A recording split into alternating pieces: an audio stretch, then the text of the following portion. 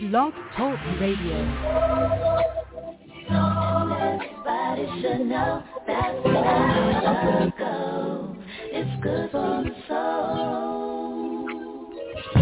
Oh, I got a long way to go, but it won't stop the pain. No, that's the kind of thing that keeps me coming back again and again. Till I see your face, I won't be satisfied. No, I won't stop. I won't quit until I'm yours and you are mine. Don't you know I can't live my life for nobody else but me. Everybody try to tell me what to do.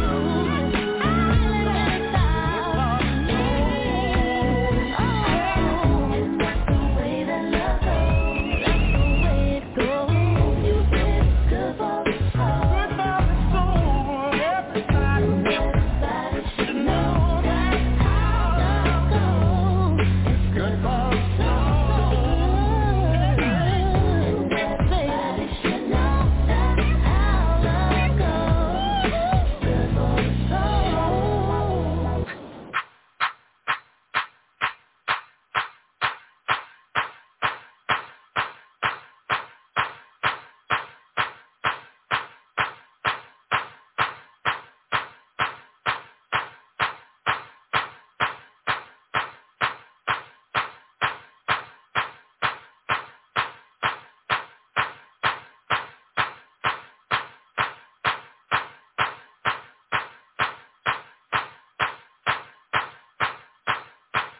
Lift my hand, scream and shout. Lift my hand, scream and shout. Lift my hand, scream and shout. Lift my hand, scream and shout. Lift my hand, scream and shout. Lift my hand, scream and shout. Lift my hand, scream and shout. Lift my hand.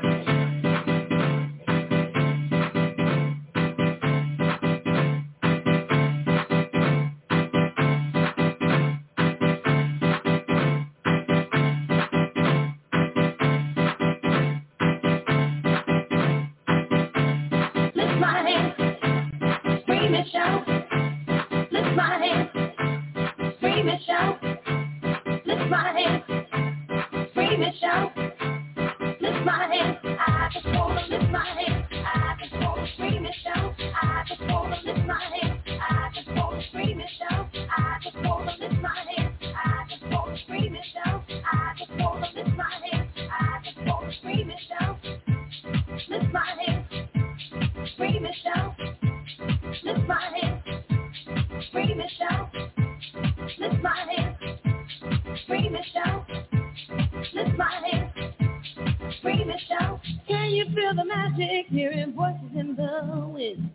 Rhythm deep inside my soul, reminiscing the places I've been. All the good times in my life. Didn't like to sleep last night. All night dancing is where I wanna be, but the sun just fade away. What I would do to feel this way again, the way it felt for me way back when. I just wanna lift my hand. I just wanna scream and shout. I just wanna lift my hand. I just wanna scream and shout. I just wanna lift my hand. I just wanna scream and shout. I just wanna lift my hand. I just wanna scream and shout. Lift my hand. All right. Good evening, good evening, good evening. You know, when house music plays, I always have to contain Scream and shout. Can you feel the magic charges in the atmosphere? If I just close my eyes and see the view, oh so clear. The rhythm. I know I'm not the only one. I know that I'm not the only one who enjoys house music. But welcome, you're listening, you're tuning in live to the Healthy Soul Talk Show with your girl, your favorite therapist, Dr. Kimberly Thomas. Welcome, welcome, welcome. And again, if you're tuning in live, welcome on Blog Talk Radio. If you want to call in, you can call in at 823-870-4375. Press 1 to join. Again, that's 323-870-4375. Press 1 and come on in and start talking to us. And, of course, if you want to email the show, you can email us at hst@ttlomedia.net. Again, it's hst@ttlomedia.net. And, of course, follow us on all social media platforms at Healthy Soul Talk, all one word. All right, it's a beautiful day. Well, it's been a great day. Sun is shining, right? Got out and enjoyed a little of the weather, right? Yeah, it's been a great day so far. How are you all doing? Favorite producer? I'm doing well. You doing well? Yeah, I'm doing good. Okay. Week starting off great. All is well, and we good. We start off good. We what day was it? Today is Wednesday. Yesterday we went to today is Thursday. Sorry. we went to the I don't know. Is your light on? Okay. Oh, we good? No, she not. It's not. Yeah, we'll fix it in a minute. I know what it is. It's unplugged. Okay. Because I was using it to play something else. Okay, but we're good. Yes, but I'm good. But you can go ahead and okay. I'm just gonna talk a little bit. Yeah. Right about my. I will be glad. Let me just go ahead and get this out the way. This whole remote learning. I apologize. I'm apologizing to all my kids' teachers. We've gotten to know each other so well during this time of year. I think I would have been suspended a few times, truth be told, because I dropped the ball a lot. Yeah. No doubt, these are facts. When they say take lunch and be back at a certain time, I didn't monitor that.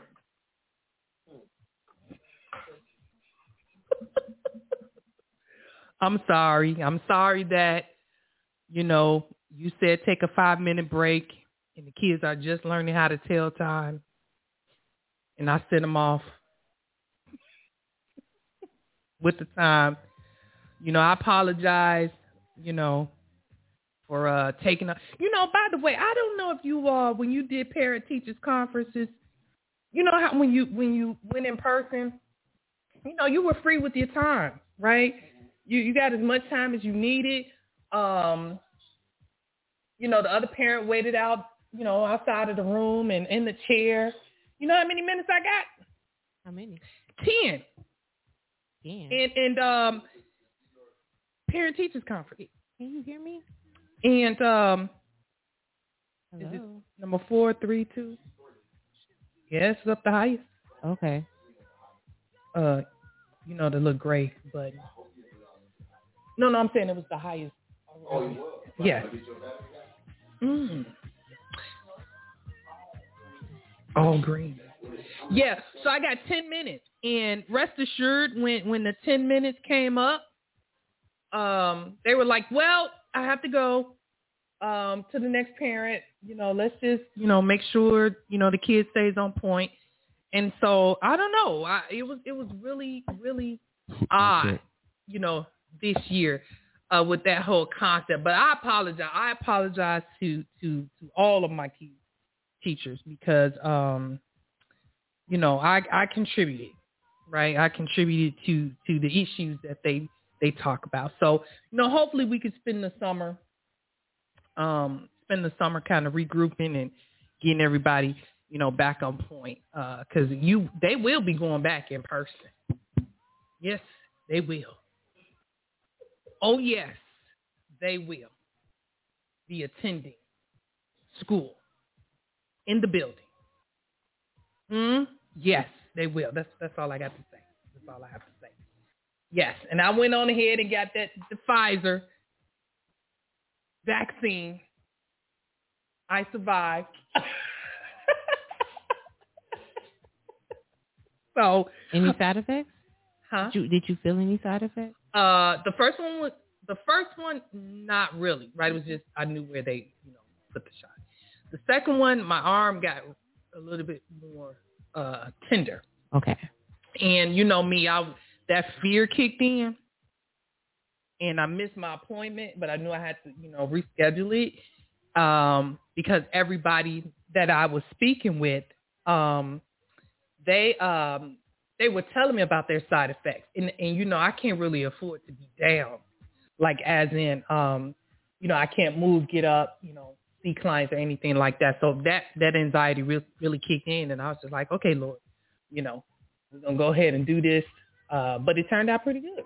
Well, good. I'm still here. So who's up next? You, Dr. King?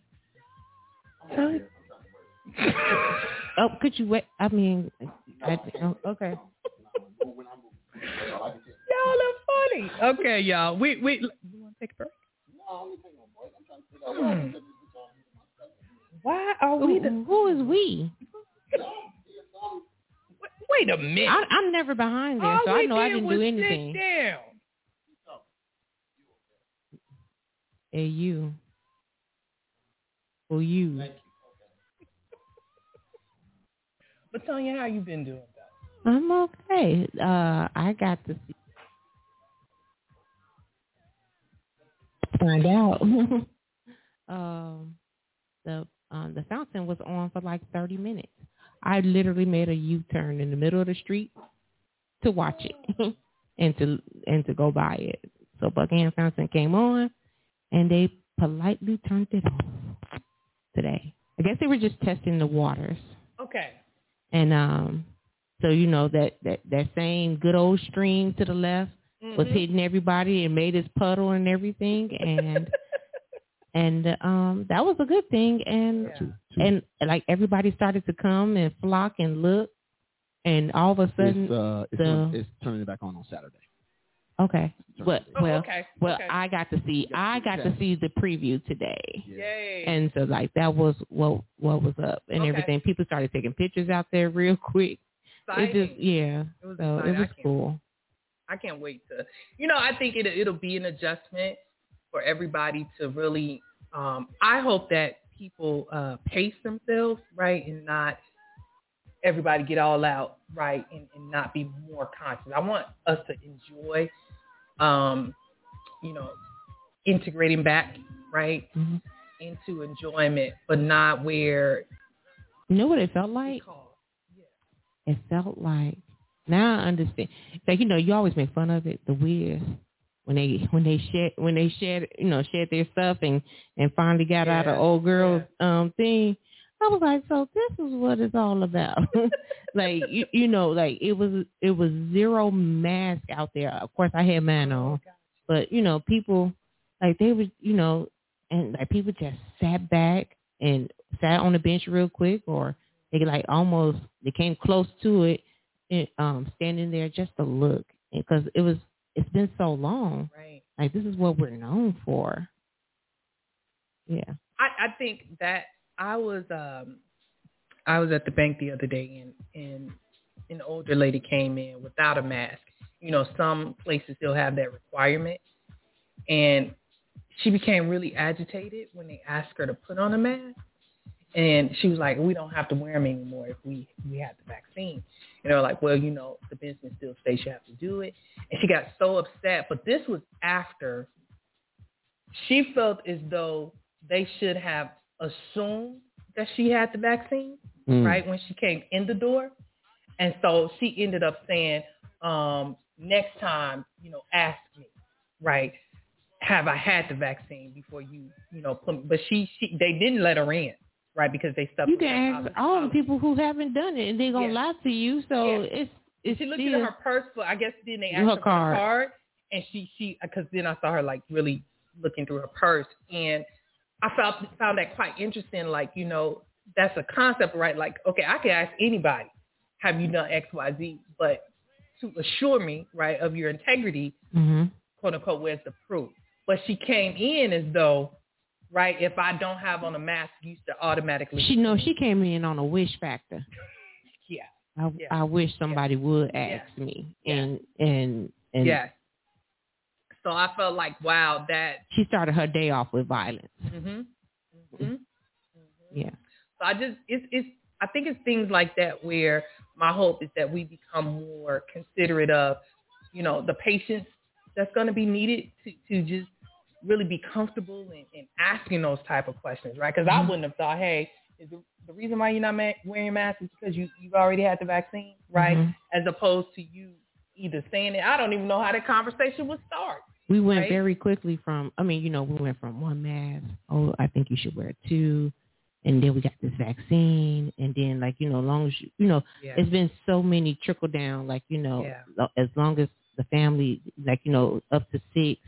And then, now the stores are, freeing themselves and everything. So, excuse us as we adjust. Yes. That's all I want. Yeah. Patience. Yeah. Patience, indeed. All right, so welcome. You're tuning in live to the Healthy Soul Talk Show with your girl, your favorite therapist, Dr. Kimberly Thomas. We are going to dive right in here. So let's kick it off. We always start off with the spiritual connect point, and so this particular one is quite interesting. And this one just came to me right away. I don't know why. Maybe because I'm really interested in hearing, the explanation behind it. But the question is, what does it mean to be unequally yoked? Right? Yeah. What does it mean to be unequally yoked? And of course, I have my little background, but I think mine is going to be brief. Okay. For a while, and I am so not ashamed to admit this here, I heard this term a lot, and I thought it meant that you couldn't date initially more of outside of your denomination. Not religion. That's been said. But denomination. And so then as I got, a little bit older, understanding life, I thought it meant that you couldn't date anyone who didn't go to church. All right? So initially I was looking for, okay, that one factor, right? Do you go to church? Period. Right? And so then life hit, obviously, and more meaning came from that. But it took a long time for me to understand the concept of what it means to be unequally yoked, because it's not easy. Hey, Felicia, how are you? Thank you for joining us. It's not easy determining what that concept means. And for me, it was so hard because I dated people in the church of the same denomination who did not live according to the word. And let me rephrase that. Who believed in certain parts of the Bible, meaning, some things didn't apply to them. And, as you learn and you say, well, you're reading scripture and it means, those who don't believe, unbelievers, right? And I'm like, how do you really ensure that you're with someone who believes? You can tell me you believe, right? But there's action, right, that come with that. There's a lifestyle. And so I don't know. I struggled with that for a long time. And now I'm in a place where, of course, doing this kind of work, in the church, people are so let down with that concept, and they don't date certain people, right? Or it's like, if you say be disciples for Christ, right? Do you not talk to people? Do you not associate with people, quote unquote, who don't believe, right, in Jesus Christ? Do you ostracize them? Do you make fun? Are you better than them? I just think it really wasn't put plain to us what it means to live among, right? And what does that truly mean to say, do not be unequally yoked? And people have really been hurt and couldn't understand where when we dated, you were not in the church, but now you are, right? And now you're with somebody else thriving, if that makes sense, right? I don't know. What are your thoughts about that? For me, it was just a long time. Like, what does that mean? And is God angry or upset, right, when we do date people that are, quote unquote, not a part of the Christian body? When it comes to the being unequally yoked, so you have to go back to a couple things. A lot of times it was passed off, unfortunately, as being part of tradition, right? It was put off in that format that if you Kojic, they need to be Kojic. If you apostolic, they need to be apostolic. If you are two, volume on 2, yeah. If you are apostolic, they need to be apostolic. If you Pentecostal, if they're Catholic, blah blah blah, whatever, all those things need to be in effect. What I found was that was not the teaching. That was the teaching, but it was improper. Okay. All right. So first, as always, let's go to scripture. Shall we? Right. If you will, turn with me, if you will, to Second Corinthians. 2 Corinthians 2 and 14, and then also 2 Corinthians 6 and 14. Okay. So, or as your former president used to say, 2 Corinthians. 2. Yeah, that's what your former president used to say. Turn with me to 2 Corinthians. That's what he said. 2 Corinthians 2 and 14. Are you serious? Yes. He said it like live in front of people, like on stage, trying to impress the people. The people he was fooling to believe he was saved. Right. But 2 Corinthians 2:14, I'm going to read the King James version, and then I'll help the people. King James simply says, I'll say, now thanks be unto God, which always causes us to triumph in Christ and maketh manifest the Savior of his knowledge by us in every place. That's 2 Corinthians 2:14. Now you might say, why did you read that? That didn't say nothing about unequally yoked. What it means is that, are you dating someone who shares your beliefs? Okay. Christian beliefs. Your Christian beliefs. Got it. Okay. But it also, hold on now. See that's so it's 2 parts to that. Your Christian beliefs. But what if they have completely separate beliefs? What if they believe that, the wife needs to stay home and don't need to work? Yes. What if they believe that you're only supposed to do housework and not have no job? What if they believe that it's okay for a man to put his hands on a woman? What if they believe that a man should lord over a woman? Right. But then when we go to 2 Corinthians, 2 Corinthians 6 and 14, we go 2 Corinthians 6 and 14, this is what it says. Do not be yoked together with unbelievers. Do not be yoked together with unbelievers. For what do righteous and wickedness have in common? Or what fellowship can light have with darkness? All right, but then I'll take it a step further, because again, it's talking about the word yoke. I use this word on Sunday in my sermon on Sunday, talking about the word yoked. The word yoke is an actual, it's an actual device that they put on the ox to keep the ox in place. They normally put them on separate yokes. Okay. So what it is it was a device that was used, and it had a device where you could put one ox on one side and another ox on the other side. Okay. You only had a problem when you put 2 different size oxes on the same yoke. Mm-hmm.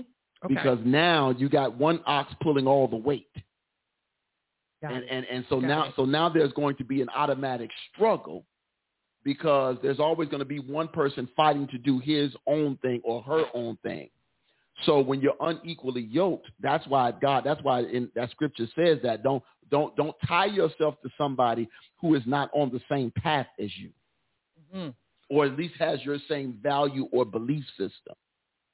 Because a lot of times, it's one thing to say, because don't get me wrong, people get married for love, right? Which is a beautiful thing. Yeah. But then what? Or as, the prophetess, evangelist, Tina Turner has said, what's love got to do with it? So at some point, we have to move beyond we have to move beyond the superficial, right? We have to move beyond surface. So when it says, so what it really is, they don't want you forming inappropriate relationships with unbelievers. And can I add? Come on. And I see Felicia here says, I think the problem is with most women in the church. They believe if he doesn't do things the way I do them or believe like I do, we are unequally yoked, and that's not true. Right. True. And for me, it's when you're getting to know a person, right? You're asking these questions and you're listening, going with the concept of what Felicia says, I think sometimes we've gotten the impression that if we live a certain way, right, then we can quote unquote convince or convert. Right. And so then we're in something that we now, like you said, have emotional ties to, right? These if you will, soul ties, when we cross that boundary. And so then I feel like, we've just gotten entangled and mixed up, right, with the concept of at what point do you recognize, right, and have to take an action of cutting off, right, ties with a person when their belief systems are not going to change or this is them. You know what I'm saying? Because that's the whole point of dating, right? The whole point is to get to know them, and you're asking these questions and seeing, if we're compatible in certain ways. But I think that, the other layer to that is recognizing, right, when it's assured, right, that these are your core beliefs, and it's not going to change, right? And this is who they are, and you have to accept that and move on, right? Moving on doesn't mean that, you cast them out, but really, I just feel like that line is blurred when you say, at what point do you even recognize that you are unequally yoked? You know what I'm saying? What's relevant to know? What is, because it could be a war. I know people who have gotten married who have different faiths, right? And their children were brought up in both faiths, and lo and behold, when they got older, they have no faith, right? Meaning they don't subscribe or, associate with any religion because of the strain, right, that they were put under when both parents, had their differences in religious practices, right? And I think about that particular, aspect of being unequally yoked, the long term, repercussion of, but for me, it's just really like, well, when do you walk away? What are the signs that you are unequally yoked and this is a relationship that God would not want you in? Does that make sense? It's like, when do you walk away? Felicia said that's a problem with dating sometimes. Who you would like to be shows up on the date, but who you are shows up after the marriage. You were finna say something? It's freezing? Yeah. Oh, the screen is freezing. I'm sorry. I don't know what you were... Oh, sorry. I thought you meant you were freezing. Like, how are you freezing right now? Sorry. I was confused. Is it saying... Go ahead. So, yeah, I just... That's where I was with that is how does that look from a biblical standpoint to take that in consideration, right, without feeling like people you meet must meet a certain criteria? You understand what I'm saying? So when you think about being equally yoked in Christianity, right, what does that actually mean? Does that make sense? When you say we have the same belief systems from a spiritual standpoint, what does that mean, and how do we, quote unquote, act accordingly? So it's two things. From a Christian standpoint, you're never going to have a successful, and I've seen this in the church, where husband and wives, the wife was the member of the church. Okay. And the husband was not. And he never would come to the church. Yes. He never wanted anything to do with the church. Yes. He had no part of the church, nor did he understand the relationship that the wife had with the church. Which causes friction. So you recognize that when you married who you married, that she played an integral role in the church. And because she played an integral role in the church, that meant that she had allotted times where she was going to spend time there. And if she spent time there, you knew that. And so now you can't say all of a sudden, because you're married, you know, when you dated her for 6 months or a year, you knew where she was on Wednesday. She was at Bible study. Yeah. Now all of a sudden you got a problem with her going to Bible study on Wednesday because you want some dinner. Yeah. Well, if y'all went to dinner on Wednesdays after 7 o'clock, at 8 o'clock, if y'all ate dinner at 8 o'clock on Wednesdays, when you was dating, you could eat 8 o'clock on Wednesdays now that you married. Right? Yes. Unequally yoked also means it also means being equally yoked. Rather, you should be worshiping together. Right? So I know for me, in my first marriage,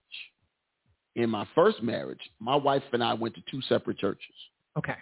And I was okay with it because I knew the church I was at was messy as hell. So I said, you good, stay where you at. Because that's one less fight I got to fight. Right? Because, you know, you in the midst of battles. Yeah. And so, you know, people, you know, it's unfortunate, but, you know, they have stuff going on. So in the midst of all the stuff that's going on, it's still freezing. In the midst of stuff going on, you have battles, and it's like, okay, at least if she's not here, I ain't worried about nobody bothering her. I can deal with the stuff on my own. Okay. Well, what happened is, as I got more involved, when I started working with the youth, right, I was already kind of working with them anyway, but it was taking me away a lot. And so then, because she wasn't there, it wasn't understood. And it started to become... Okay. All right now. Come on now. Yeah, we get feet frozen. Yeah, I see that now. Okay. Yeah. It should be clearing up shortly. All right. So when we got to the point where it started to become an issue. Okay. Where, because I'm like, I have made promises to the kids. Now, it was wrong for me to say I made promises to the kids, but I married you. Because you should come first. Okay. You should come first. But it was this whole thing. I know that, but we looked at it wrong because we were like, well, I understand it's ministry. Okay. But it calls, but that we were unequally yoked because we didn't have the same thing. And so we weren't worshiping together. So that separated some things. All right. Okay. Yeah. So it absolutely matters that you're on, even if you ain't on the same page, be in the same book. I say that all the time. You ain't got to be on the same page, but can we be in the same book? Because at least if we're in the same book, all right, somebody I'm either gonna pass what you just read, or you gonna pass what I just read, and either way, we're gonna have questions. It's like if you and I are watching I give you a very good example.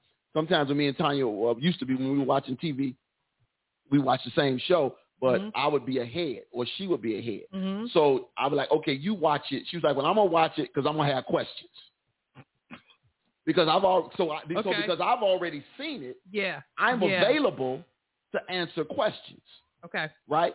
So we talk about being on the same page. Yes, I'm available to the questions that you're going to have based on my own previous experience. So if we're in the same book, eventually we get on the same page. But at least we're in the same book. A lot of folk ain't even in the same book. Okay. You know, you reading, you know, Green Eggs and Ham, and she reading 50 Shades of Grey. Y'all got a problem. Yeah. And I guess I look at that as to you know, when hard times come, right, in those relationships, you know, can we pray together? Right? Can we, you know, explore right these things together and if we don't have a foundation, right, I feel like that will affect other critical areas, right, of relationships. So it was just for me with that question, it really was thinking about, why, why should we not be right, and what it really means in terms of a healthy and wholesome, right, relationship. I can very well understand, if there's always conflict and strife where your focus wouldn't be on your relationship with God, right? And so, you're being pulled, back and forth, and now, you're acting out of character and things are happening. So I think I get that, but it was like, how do you assess, right? How do you actually conclude that I'm in a relationship, right, that could be defined, right, as being unequally yoked, and how do I accept that and move on, right? And I believe that being like, a connection with God, right, to if my heart was in it, right, or I put, as they say, time into this relationship, and I feel like I don't want to start over, right, but clearly that we can call it compatibility, right? That's the natural term for it, but I just think that that warrants a connection to God, and discernment, right? When, okay, something's wrong, right? We have this disconnect, right? Is it that serious? Because sometimes we settle, right? We settle because we think, oh, eventually they'll get it. Eventually, they'll go to church. And with that concept of, one of the spouses staying home, I heard that for a long time. And sometimes it was put like, well, that's okay, because it wasn't that person, it was like they just don't go to church, right? They believe in God, but they just don't go to church. But then when you listen to that spouse who is in the church and active, you clearly hear the friction, right? In the, it's either me or the church. Now you have to choose, right? Either you serve in ministry or you serve home. And you often, heard that, well, people have gotten out of ministry, right? Because their spouses were not in the church, right? And now that gets to a deeper level of, do we believe in the same God? Do we believe in the same, how do we serve and give honor and glory to God? And that's hard. So, for me, I just had to grow up, grow into that concept. And yes, there are times where I was in, a relationship where, as Felicia said, them showing their true colors. Let's just say this person went to church just to get information on how to disprove the existence of Jesus Christ.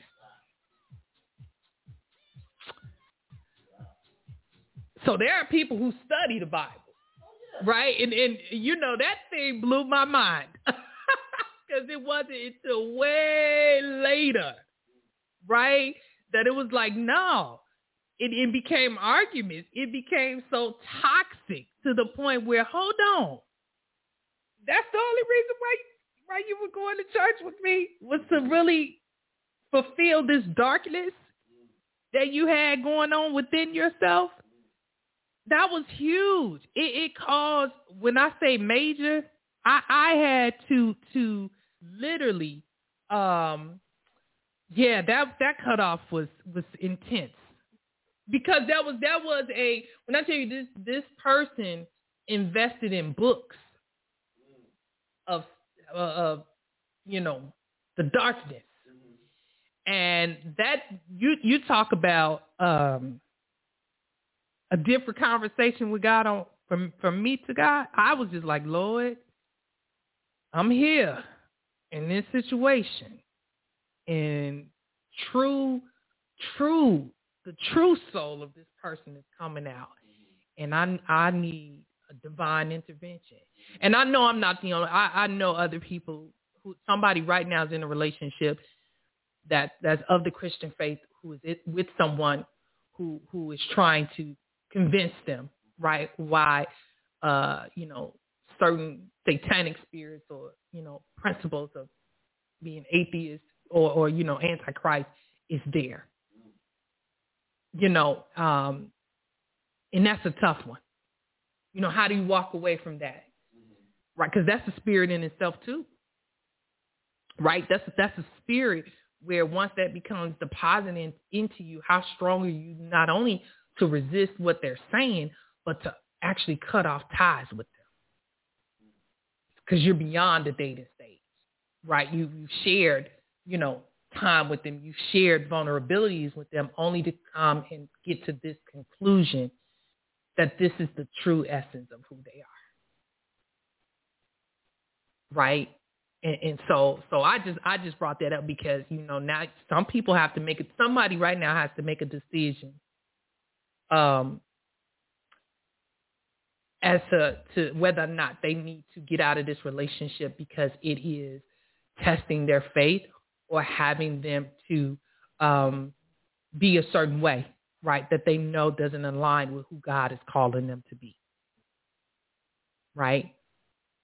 That is where you are, and there's action that you need to take, So I want you to know that therein lies, a deeper conversation, a petitioning of God to reveal to you what you need to do so that your relationship with God is not compromised by the relationship with this human being, right? Because there are some people who are truly sad and have no joy, right? Because they're constantly trying to prove the existence of, right? Or trying to prove to themselves, right, that this relationship is salvageable, right? But yet they're always arguing, or, even to the point I've just, been in circles where they can, how you tell about the sermon for the day, and, a lot is going, and this person will say, I don't see how y'all believe in that, have a colorful word there, mm-hmm. right? And there goes an argument, mm-hmm. because it's like the disrespect, mm-hmm. right? That is now, being put forth, is that now you don't respect the conversation that I'm having, right? And so now you're getting comfortable. So that's what I mean by the position sometimes you're put in, right? When you recognize the signs and the repercussions of being in a relationship, right, that is unequally yoked, or you're a believer, they're not a believer, but they're acting on their unbelief. That's kind of where I had to get those life lessons, was when that person was acting on their unbelief and why they wanted me to think and behave like they did. All right. So yes, I just want to bring that up, because I know that there are people who are in that situation, right, to think about what their next move should be. And so Felicia says here, I've always stayed clear of churchmen. This is my opinion. I wish you could call in, Felicia. What you mean by that? If you feel like, calling in, telling us about that, 323-870-4375, press 1. Because I've heard the other side to that is there are some men who stay clear of women in church. And I knew there are reasons why, which, there was some stereotyping going on, or some, negative, thoughts about women in church. But I'd love to get, if you could type a little bit more to that, why you've always stayed cleared of church men. Well, let me rephrase that, because you said church men, not men in church, right? So I believe there is a difference. All right. All right. Good stuff. All right. So that was that. What's the number? The number is 323-870-4375. And just press 1 to join. 323-870-4375. All right, y'all. That's that spiritual connect point there. And Felicia, if you get a chance to call on in here. Okay, so we gonna throw on we gonna do a little house music, or yeah, come on, y'all. Let's pick it up a little bit. The sun is shining. And yeah. You going outside? That's not really. All right, y'all, let's take a break.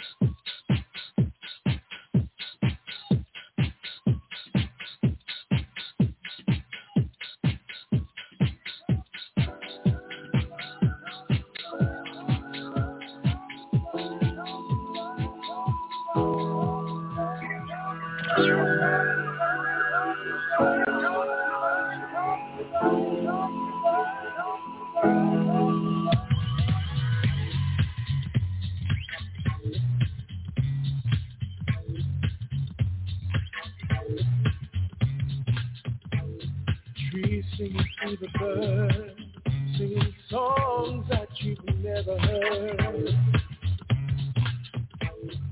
Melting in the sun, and the smiling's never done. Oh, freedom reigns and washes away all. All right. We are back. I hope you were grooving to the music, and I hope you are getting your ticket to the upcoming June 10th event. What is the name of the event? All Men Lifted. All Men Lifted. All Men Lifted. June 19th. Catch All Men Lifted at the Country Club Hills. Yes, Country Club Hills Theater in Country Club Hills, Illinois. 4 p.m. It's going to be a great Juneteenth Father's Day celebration. So whoever that special guy is in your life, your father, your uncle, your baby daddy, your boo, your side piece, whoever it might be, go ahead, get them a ticket, get them a couple, get them some VIP tickets so they can hang out in the VIP lounge. So they can hang out in the VIP lounge and hang out with us. Got a great show.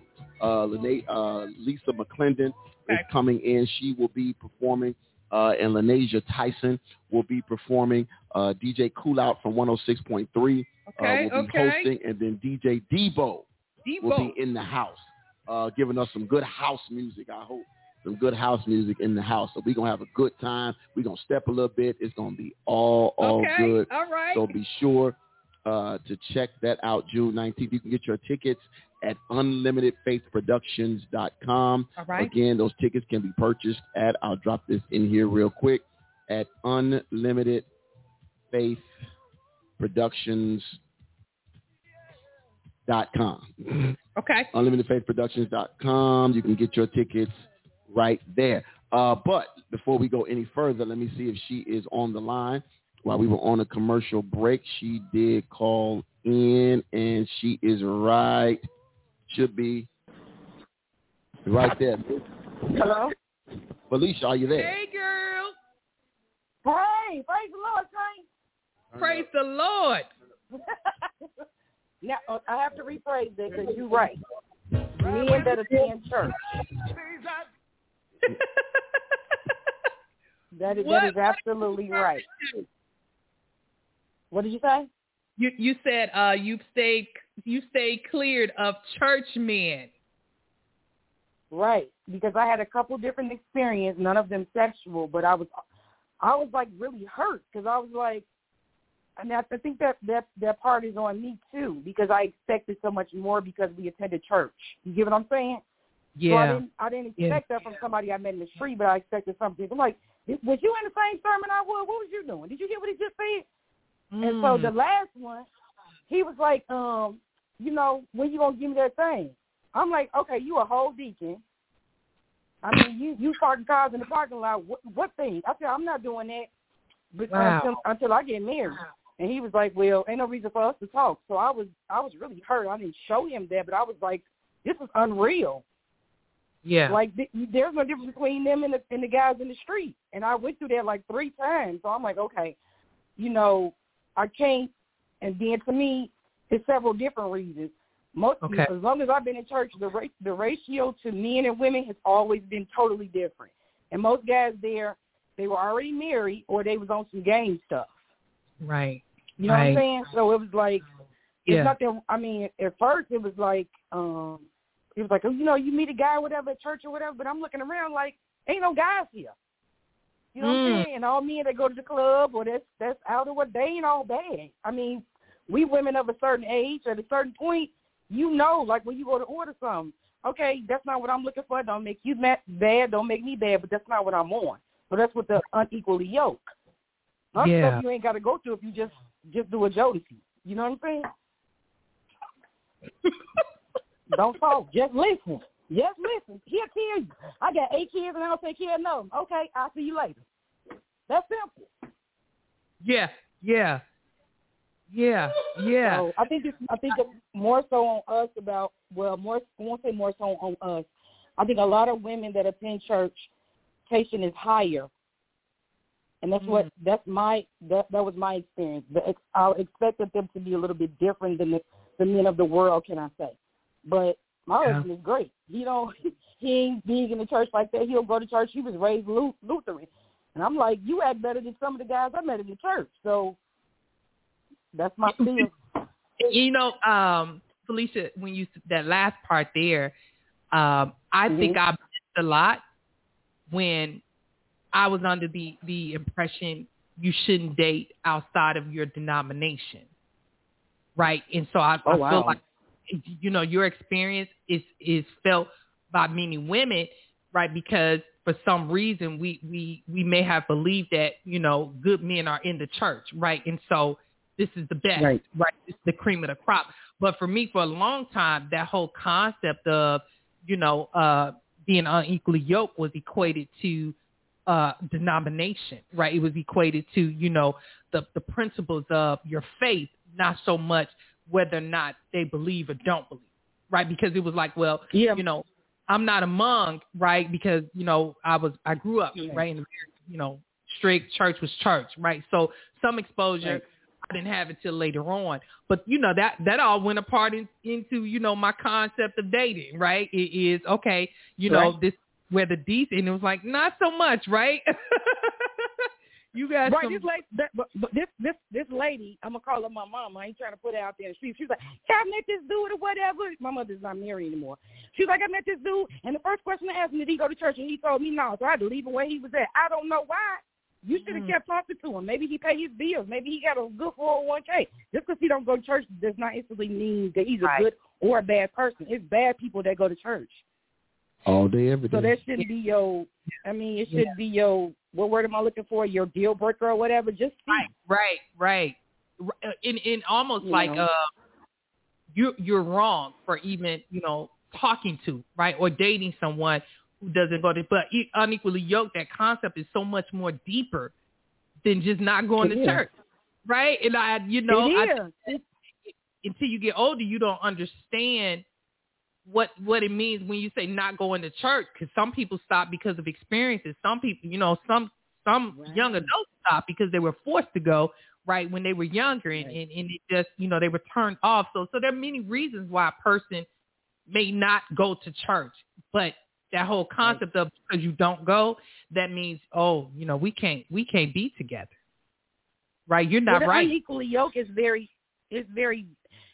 vast, meaning that, again, like I said, you may go to church, but you don't pay your bills, or you don't take care of your children, or you don't provide for your family. We are unequally yoked because I do those things. So even though you go to church, what does it matter if you don't do those things?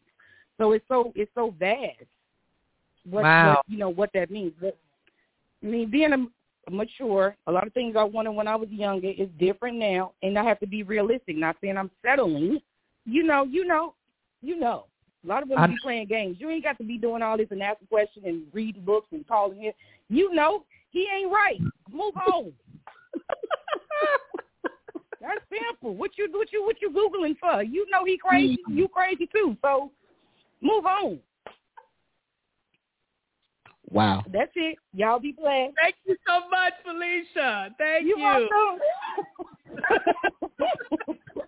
Yes, thank you for tuning in. You're tuning in live to the Healthy Soul Talk Show. We just concluded our spiritual connect point. What does it really mean to be unequally yoked? So we know that some people are thinking right now, right, of some situations they're in and probably processing how to get out. All right, let's keep it going here.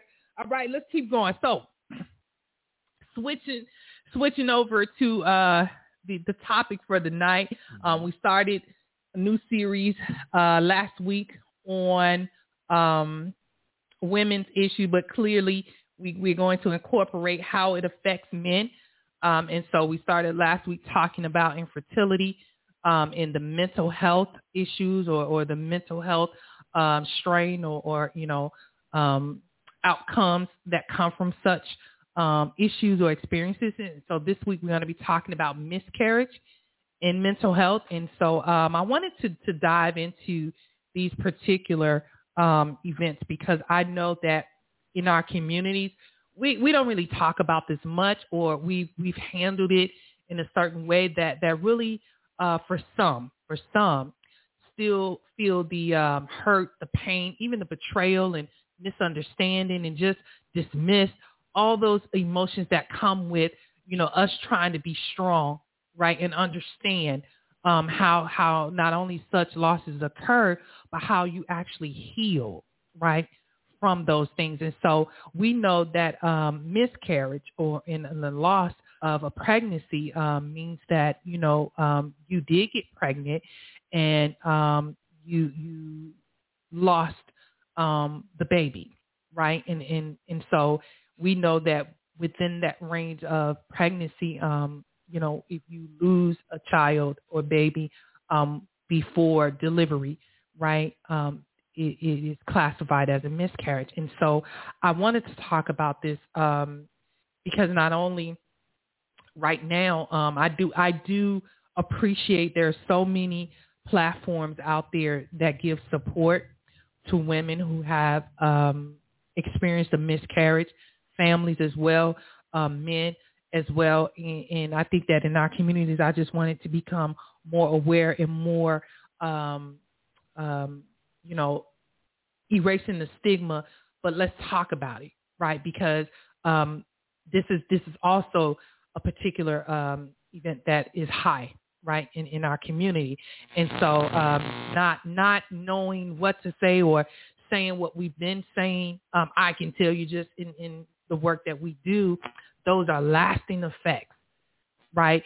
Generally, a woman in their healing from a miscarriage, a lot goes into it really by the impact or the influence of how those people around them responds to it. And, I can share that, I've spoken with women who suffered miscarriages where they were blamed, and they were blamed to the point of accusation, right?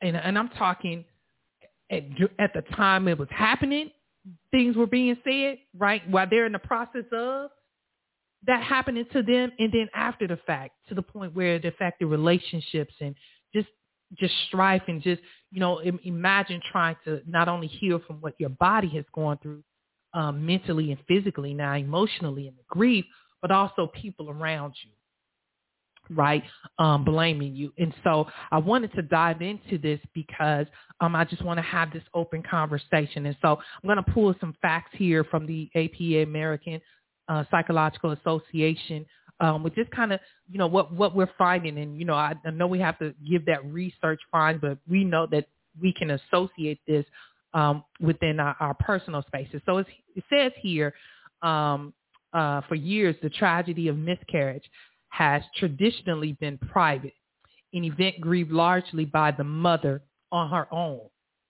And so it goes on to say at the top here of this article here, healthcare professionals advised these women that the sadness would grow less pronounced over time, especially following a successful pregnancy. That was back in the day, right? And so, when I read this, I was like, yeah, that sounds about right, right? That we set up, women who've gone through this with the expectation that they will, not feel, right, what they feel now over a certain period of time. And if you get pregnant again, right, and it's a successful pregnancy, then basically, you will heal faster. But we find, right, that is not the case, right, that we found that women mourn much longer periods than expected, even after the birth of a healthy child, right? And the range and the severity of these symptoms, they vary from woman to woman, and so just thinking about that, I know women who, they have miscarried and they did get pregnant again, and they call it their rainbow child, right? But they never forget, right? I've yet to meet a woman who who does not, the pain is less, right? Because they had a healthy pregnancy. But that's in the medical field, the healthcare field, we kind of led women, right, on that path until we discovered, first of all, stop, right, and that we needed to not associate that and be more conscious of that. It also says here that we found that men grieve over a miscarriage more than, right, we once thought in the past. And for a long time, we didn't even ask men how they felt. Right? It was more consolation and more support given to the woman, right, for the miscarriage. And we somehow men were just, left out, and we're finding where, yes, men, right, have a grief process as well when their partner, their significant other suffers of miscarriage. And it says that here a miscarriage is a traumatic loss, right? Not only of the pregnancy, but of a woman's sense of self and her hopes and dreams of the future. She's lost her reproductive story, and it needs to be grieved. Right? It needs to be grieved. And it says here, a woman who has a miscarriage is at risk for depression and anxiety symptoms for years to come. And, I'm saying this because I know that, I've known teenagers who suffer miscarriages, and they come in as adults, and that thing is still with them. Right? I know let me rephrase that. I know adult women who have come in for counseling who've had a miscarriage, right, in their teenage years, and they never, when I say never got over it, I mean that they never processed or they never forgot. It wasn't something they said, okay, this happened at that age, now I'm over it, and now I'm ready to move on with my life. It still was with them to that very day. But they had family members who said they were relieved. Right? Again, getting back to why it hurt so bad, or why they had a hard time recovering or healing from a miscarriage at an early age like that, because they were surrounded by people who expressed, right, that maybe it wasn't the right time. We're going to get into that too, right? Things not to say. Maybe it just wasn't the right time, right? Maybe this was God's way of telling you weren't ready, right? Ready to be a mom. Right? And so I said to say, let's not continue, right, to approach someone, especially, if you're walking alongside of them, you're in their presence at that moment. Understand, right, that their immediate reactions are just about going to be for the time to come, for a long time to come. Felicia says here, it is the feeling of the lost baby. Is it the feeling of the loss of the baby, or that they did something wrong to miscarry? Felicia, that actually is both. Because obviously, when that woman, thinks about what they've done in the past days, or, how they treated their body, that's that natural response that kicks in. And, we have the fact that if they've been in a further along in a pregnancy, right, then yes, it's stronger in the sense of, I must have done something, right, for the baby not to survive being this far along in pregnancy, right? But we also know that research says that whether you are 8 weeks, 12 weeks, or 24, the feelings of hurt are still, just as intense, right? And I think sometimes, and we get into a moment where they say women who miscarry, in between the first and the onset of the second trimester get less empathy and less compassion, right? Because, that whole concept of the baby, right, and how developed it was kicks in. And I don't know, when I thought about this, I was like, that has got to be the most hurtful feeling. right, that when you share with someone how far along you were, their attitude changes. Right, their response changes based on, right, whether or not you were, quote unquote, far along to have a grief period, right? Do you warrant the grief that you feel based on how far along you were, in your pregnancy? Right. So Felicia, I would say it's both. It really is both. And so, it goes on to say here, even a woman after having a healthy child and they've experienced a miscarriage prior to that, they have a higher risk of postpartum depression. All right. And some women even have a hard time emotionally attaching themselves to the healthy child, right, because of their grief or their continued,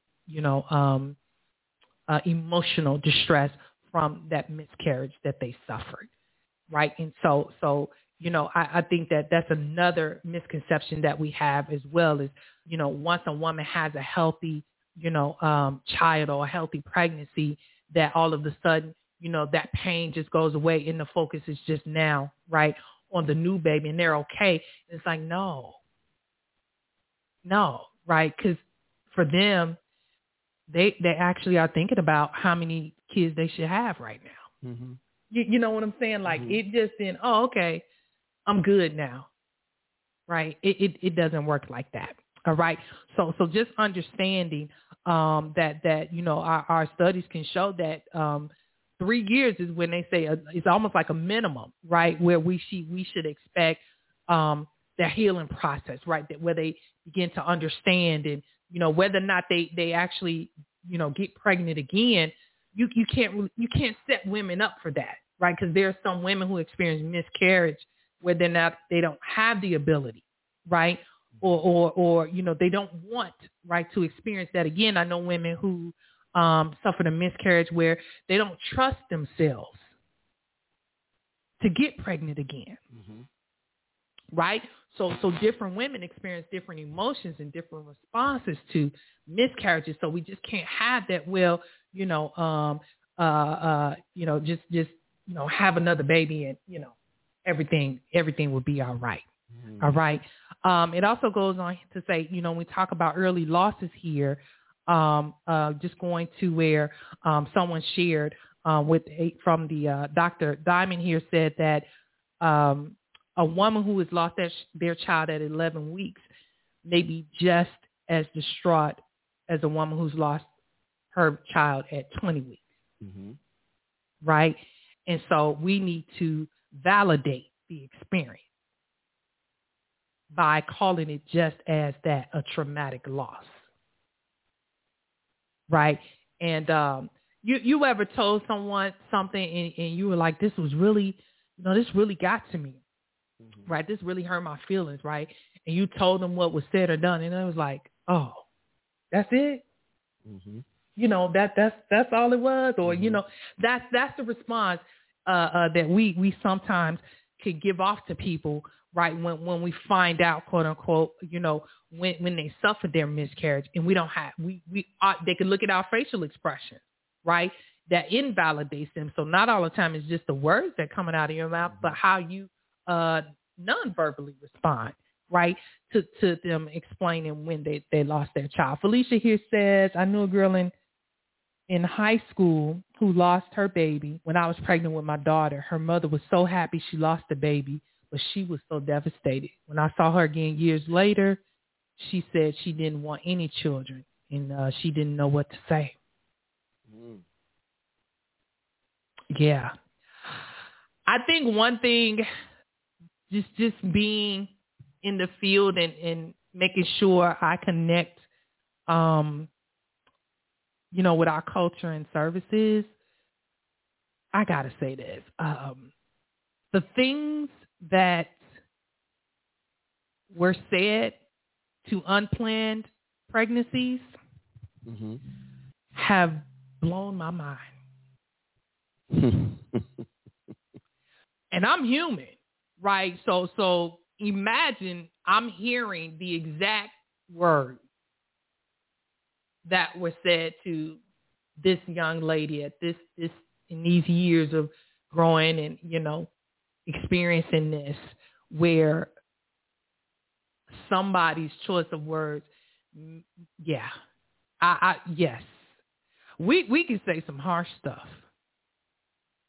A lot of times we say, I think we say things we don't know what to say, and in not knowing what to say, we say the wrong thing, thinking that we're helping. Mm-hmm. And what we don't realize is that we're doing more harm than good, because we spend a lot of time with the whole. It's easy to say if it were me when it ain't you. Right. You know, if it was me, I'd get up and do this. Well, if it was me, I'd get up and do this. Yeah. Well, it's not you.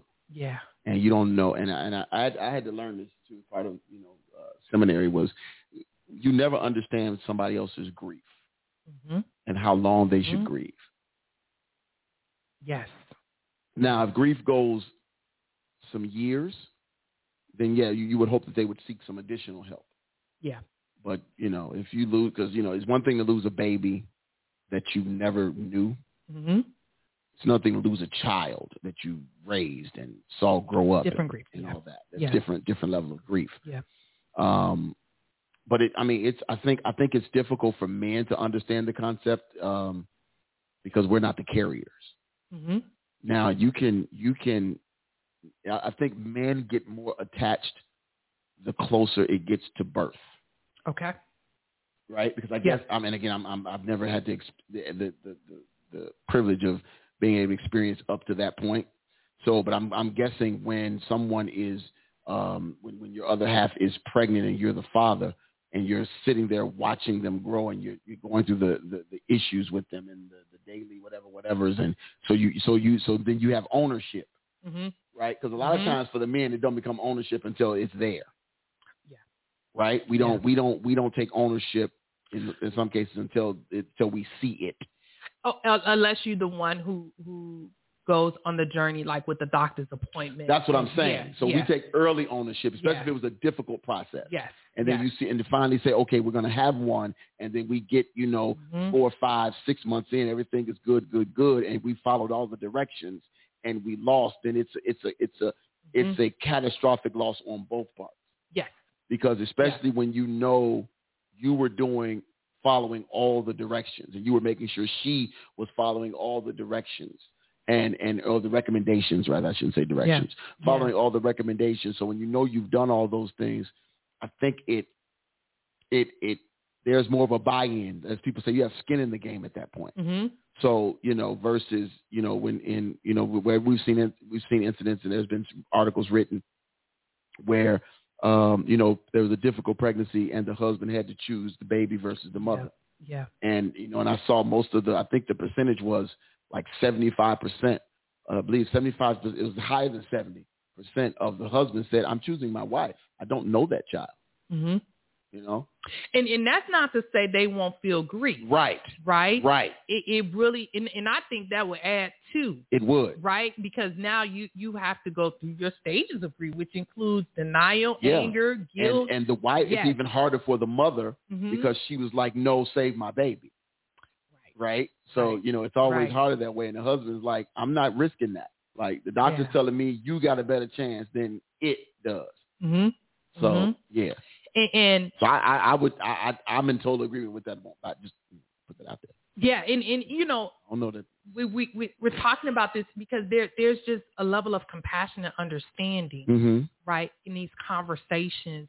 We're talking about this because there's just more sensitivity and awareness, right, mm-hmm. of how we need to help our communities in our circles, our inner and outer circles, heal. Right. And it goes on to say here that women will spend an enormous amount of emotional energy mm-hmm. trying to explain why it happens. Right. They're mm-hmm. trying to convince themselves they're playing it out. Right. That they're really going back in time. They blame themselves to make sense out of it. Right. Mm-hmm. They're trying to find, something. Right. And it says here women may torment themselves with guilt and blame, rewriting the story, right? To such things as if I hadn't gone to the grocery store, if I hadn't stayed up so late, right? As a way of trying to cope, right? And come to, what just happened. And I think what goes along with that is, that health practitioner, right? And I've connected with some health practitioners where they're really strong on ensuring and supporting that woman that it wasn't anything that they did. And I believe that is so critical, right? Because they don't ask questions. They don't ask questions, what did you do the night before, right? Tell me about the last 2 weeks you've had. They don't do that. But guess who does? Family and friends. Right? Now, what was happening yesterday? Did you feel anything? Right? Then comes the question of, well, why didn't you? Yeah. What were you doing? Right? And so, I think this is awareness for everybody, right? Because our bodies are our bodies, and it's a phenomenon you can't explain. You understand what I'm saying? There is no exact, reason or an exact science to tell a woman, right, why she suffered a miscarriage. Right. And so understanding that this grief is a process, right. And you have to validate and again acknowledge that of what's going on. And so it goes on to explain, as we were talking about men here, is that, like you said, men, they don't feel the same grief, right? But they did find that a father's sadness and grief historically was dismissed by others. Right? And so they go on to say here, one of the most common, things was told to a man, right? A well-known cliche is, you'll have other children. Right? Imagine that. Yeah. That you as a man, right? You are trying to share, or you probably don't even get a chance to share, right, your emotion because someone's, standing there telling you you'll have other children. Like, yeah, you'll be able to try again. Don't worry about it. Right? I thought about sports. Right? There'll be other championships. You know what I'm saying? But it's like, no. Understand, right, that men also experience the trauma, right, of miscarriage, and they need attention as well. Right? And it says here that men may mask their grief over a miscarriage through anger.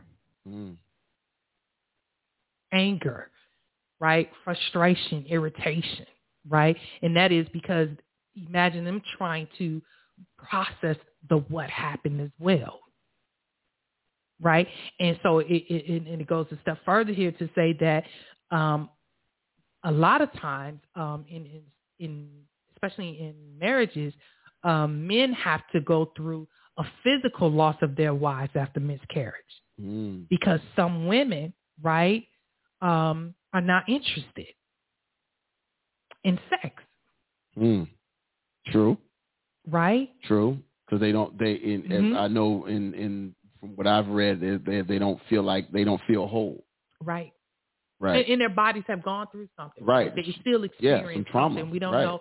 Yeah. Right. How, from a medical standpoint, what all they have to go through, their bodies, going back to its original state.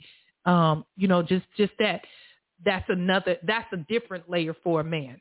Right. That's a different type of grief that men have to experience as well as, what now, right? If the intimacy, right, is not there, and then they're questioning when can we come together again, right? And sometimes I can tell you that a woman's initial reaction is they don't want to do it again because they don't even want to be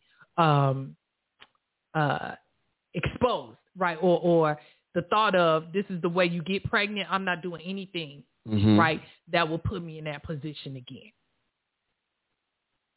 And you may say, well, That's not realistic, right? How was that? But for that woman to think about, that was the way she got pregnant. Mm-hmm. So for them, it could also be a way of reliving, right? Trauma, because that is the way they experience getting pregnant, and that is the way they lost, right? They miscarried. And so these are things we want to think about. And, that's not to say that the man's feelings are dismissed, but it does warrant what kind of emotional support a couple should have. And I was thinking about this, I know what I would do as a clinician, right? If we were in marriage counseling, but what about in your community? What about in your own circles, right? Where you're talking to someone in your family or a close friend, and you're like, we stopped having sex since, the miscarriage. Mm-hmm. What would your response be? Wasn't that part of the which Tyler Perry movie was that? Where they lost the baby? The baby died. Yes, Did she have a miscarriage, or did the baby die? Something happened, and that part of their life was like completely cut off. She was all about the business. Mm-hmm. He was trying to be like, romantic and everything. And he wanted to have another baby. She didn't. So So I forget which. I think it's one of them Why Did I Get Married movies. I just don't know which one. Okay. But I could definitely see where we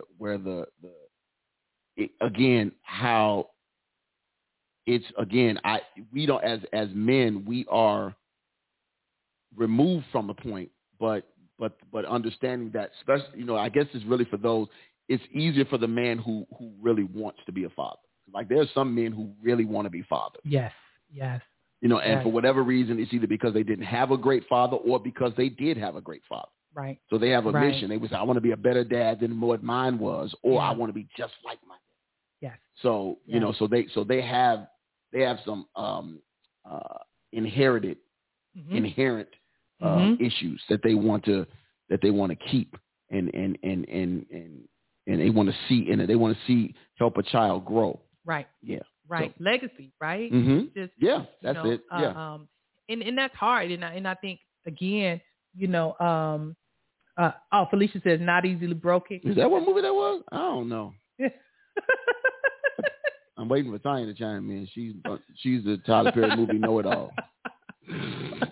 So just exploring here, like, we're talking about miscarriage and mental health, to help support, right? And I'm not putting an age on here or a relationship status, because that does not matter, right? If it's a teenage girl or even a teenage boy, right, who says, I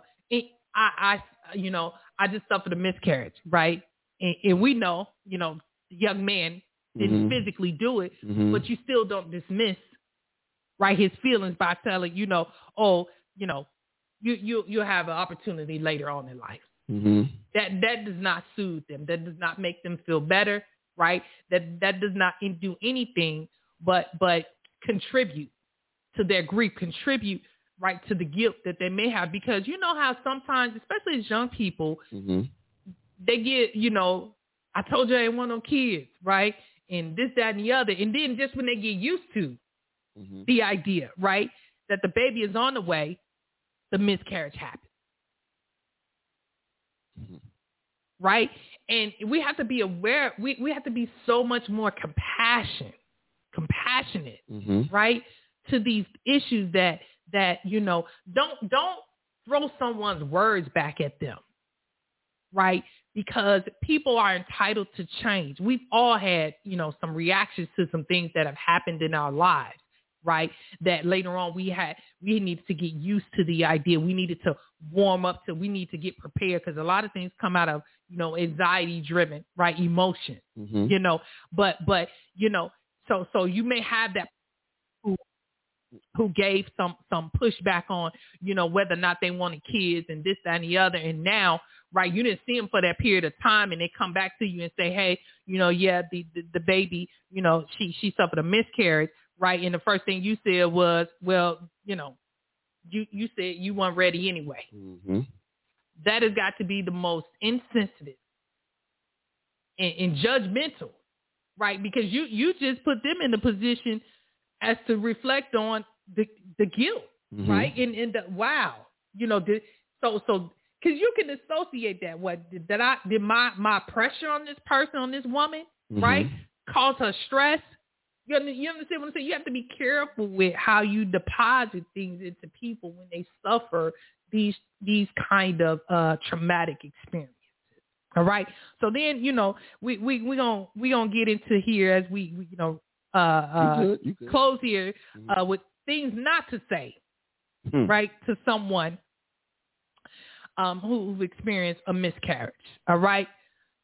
Here we go. You can always have another one. Okay. Like you dropped. They don't want another baby. They want this baby. Right? And it says here you might mean well and you might be trying to point them to the future. But right now, they want and need to grieve for the baby they have lost. Or they might have even had a previous loss. Right? And that adds another layer to that couple or that woman who has unfortunately experienced multiple miscarriages. Mm-hmm. Right? And that whole concept of you can always have another one. But this is my third one. Again, being mindful, right?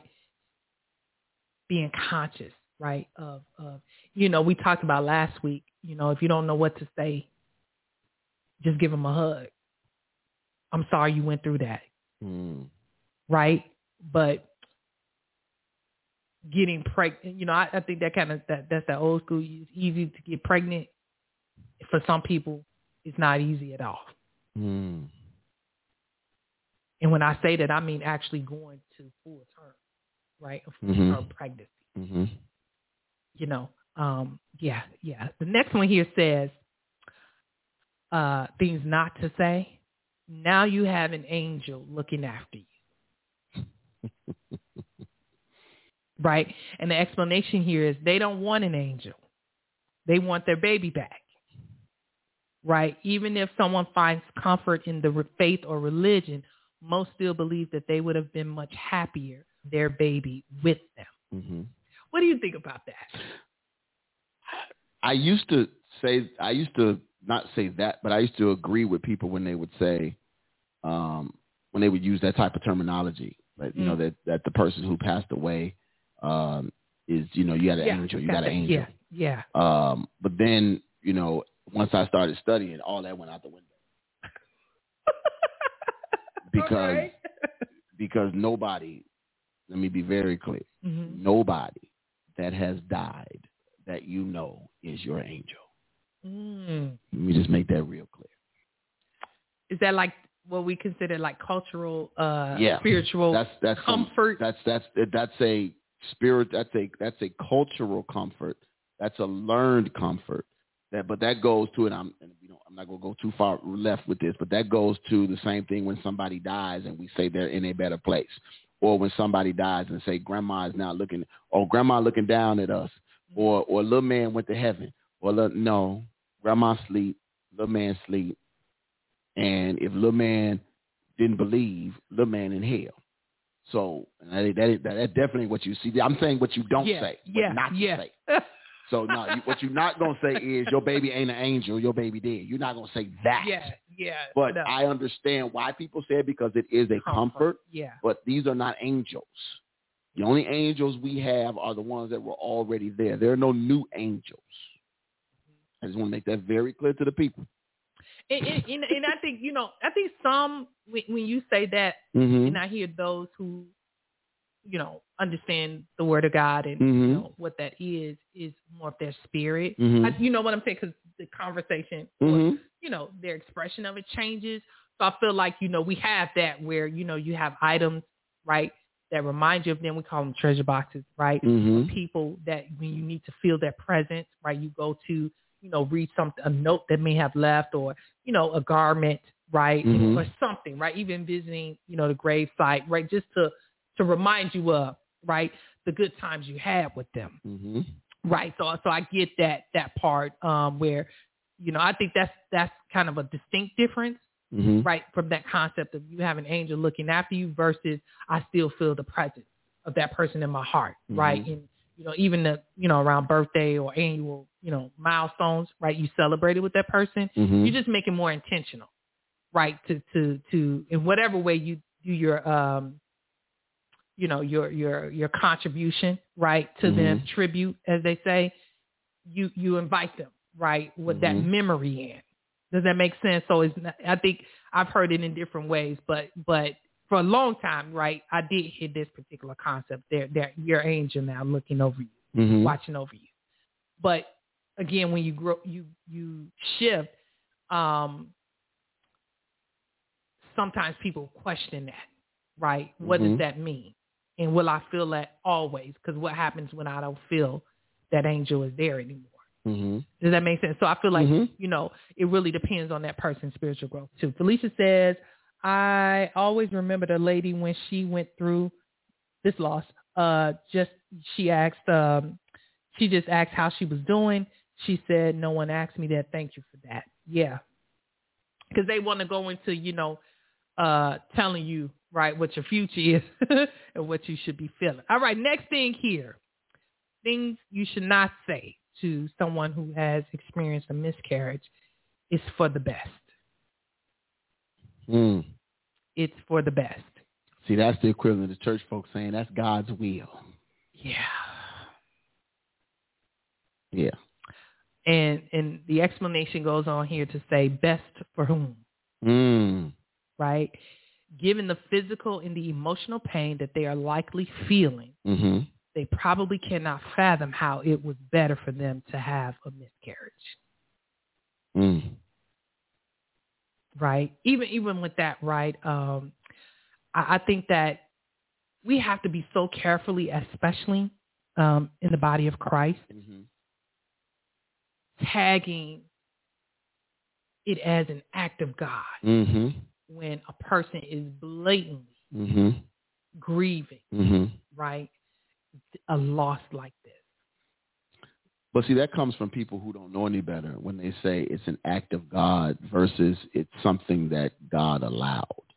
And even still, you don't say that to a person. You don't say that to a person no more than when you're at a funeral, when somebody is crying and they're trying and they tell the children so they can stop crying their grandma's in heaven or whatever, and you say no, she not, because you want to be right. The Bible says something. I wish I could think of the scripture about it may be right, but it's not expedient. Meaning it ain't necessary for you to say that at this moment, right? Yeah. Just so you can be shown right.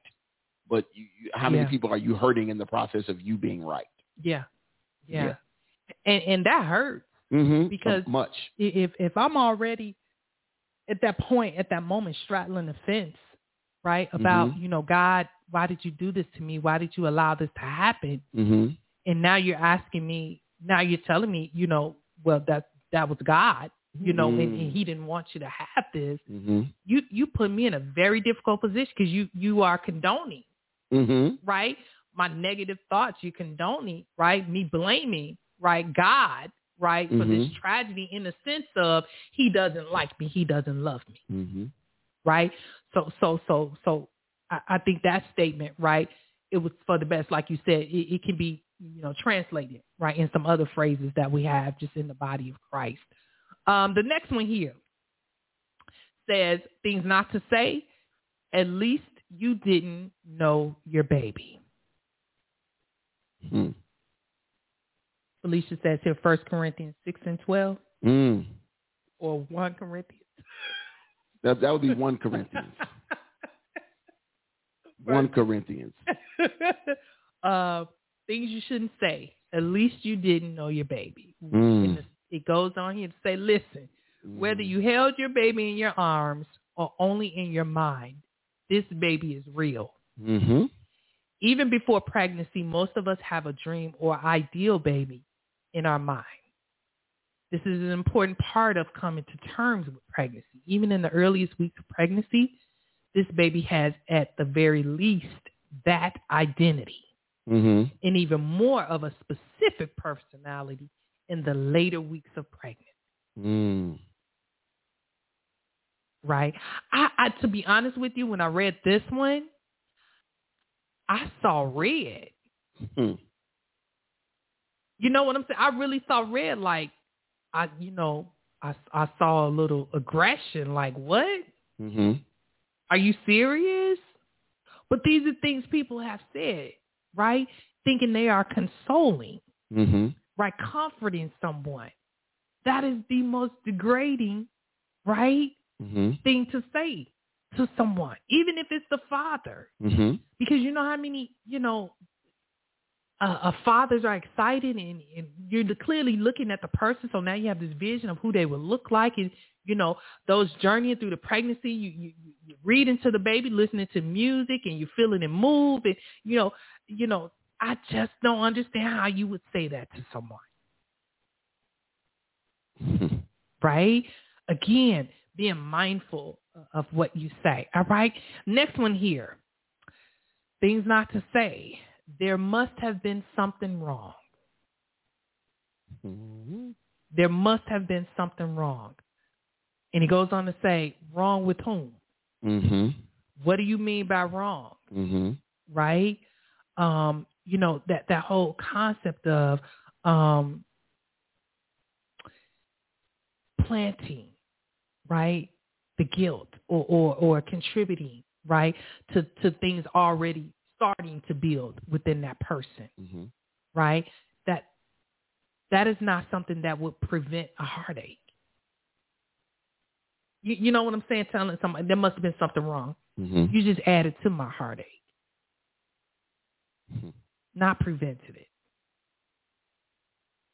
Right? Yeah. All right, here we go. Next one here. Things you should not say. Did you do something you weren't supposed to? Right? Even if there's nothing the parents could have done to prevent the miscarriage, there will always be a feeling of guilt. Could they have done something differently? Eat more, eat better, sleep more, not work out? The list never ends. But guess what? That is something you do not say to someone who suffered that. Did you do something you weren't supposed to? That's unfortunate that it's always, and then what'll happen is if you're not already thinking that, because that's internal already. I don't need you co-signing that. Right. I don't need you saying that, and I'm already beating myself up thinking that I did something. Was I drinking before I found out? Right. Right. Or does this come from something that I did when I was a child? Yes. Something that I did when I was young and slow or being stupid, or when I was doing too much as a, this happened because of that. Karma. I've heard that. Yeah. It's that whole concept. Yeah. Yeah. And so that is what do they call it? Accusation. Right. Especially if it's coming from a loved one, because now I feel like you're going to look at me funny. Right. Are you going to treat me as though I did something to cause this miscarriage? Does that make sense? So now, I'm distancing myself. Now I can't come to you. Now I can't even confide in you my pain when I am feeling a certain type of way, because you already planted this seed, right? By you asking me, did I do something I wasn't supposed to do? That does not invite a person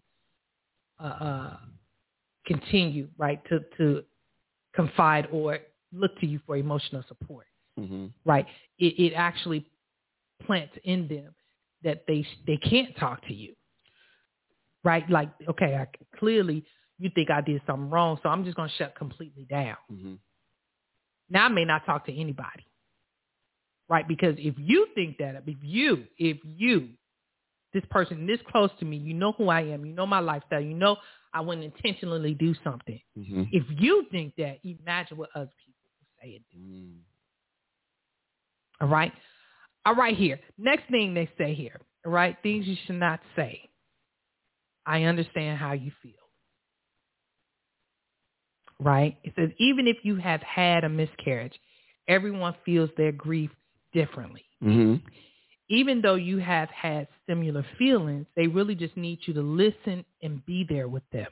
Mm-hmm. It's okay to acknowledge that you are not in a place to help them because of, your own grief, right? Even if you experienced it yourself, Mm-hmm.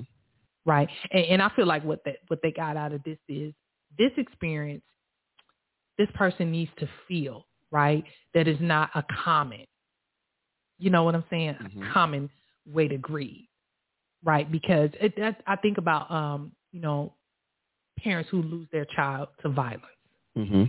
right? Although we live in communities where this happens over and over again, there's no one who could tell a grieving parent, I know how you feel. I must know. I know how you feel. I understand how you feel. Because, no, you really don't. We live in a community where we're feeling the impact Mm-hmm. of such trauma and grief. But you really don't know how they feel. You really don't understand. Mm-hmm. And sometimes saying it at that moment is not the best timing. Mm-hmm. Does that make sense? Like sometimes the timing is off. Yeah, because with this. A lot of times is sometimes trying to be the first one. It's like trying to, it's kind of like what was going on, like even in the media, because of the internet, everybody wants to be first breaking the story. Ever since TMZ broke the Michael Jackson death like 5 hours before CNN ever reported it, they, like the media vowed, we're never going to be last again. So we're gonna report some stuff before we do all of our normal fact checking. Wow. And so with people, it's like, I want to be the first one to console her.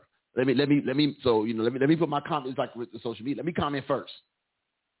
And then you realize you in your haste you got horrible grammar, right? Your your is now your, which is that's up there, or your we're going is were, and and stuff is just all jumbled together, and you look and sound like an idiot, but you first. Well, that's the same thing. What happens when we go to talk to somebody and try to console them first? Let me be the first one let me be the first one to the hospital. A lot of times, just show up and be there. But what goes with what you just said? Come on, your motive. Right? Yeah, what was your motive? My motive is to be first. You shouldn't go at all. You understand what I'm saying? I want people to know I was there. This is my best friend. I was there first. My friend. Oh goodness. And we gonna and this is how stupid it be. And my friend gonna make another baby, and we gonna be all right. I promise you that's been said somewhere. I know. I'm just thinking about that because, grief is so different right now. Girl, that little man going to heaven. God gonna send you another. Watch, you gonna mess around and have twins. Don't care how many more they have. They still want the one they lost. Yeah. I think, something because we're so overtaken with grief right now, we try to pump it up, right? Some things I've just heard in general. I think we're there, which warrants the understanding, that it hurts more, right? Because I think social media has its ups and downs because so many more people are speaking up and out, right? About so that person who could be in a good space and are not having a good day, they actually are feeling some type of way because everywhere you look, someone's announcing, right? Someone's announcing that their miscarriage, right? And then when I say that, I mean in terms of social media is like the news, the place for the news, right? Because you can have 5,000 friends, right? That's 5,000 people potentially, right? That you can get comfort from. So, for me, I've even had to watch, how often, I'm on social media because you can get overtaken just with grief. Oh, absolutely. Right. Just looking at that. And I was just like, wow, how now do we heal, right? When we have technology that continuously exposes us, right, to such traumas and grief and loss. It's one of the things that I did not miss for the almost a year it was almost a year my Facebook page was off. Okay. But I turned it back on because I got to promote this concert. But one of the things I did not miss was the daily barrage. Okay.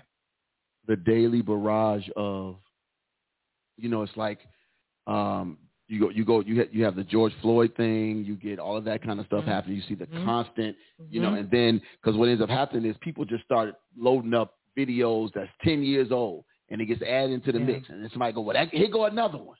Yeah. Here's another one. And it's like, no, it's not another one. Yeah. It's but it's like anything to feed that beast. Hurt. Yeah. That and hurt likes company.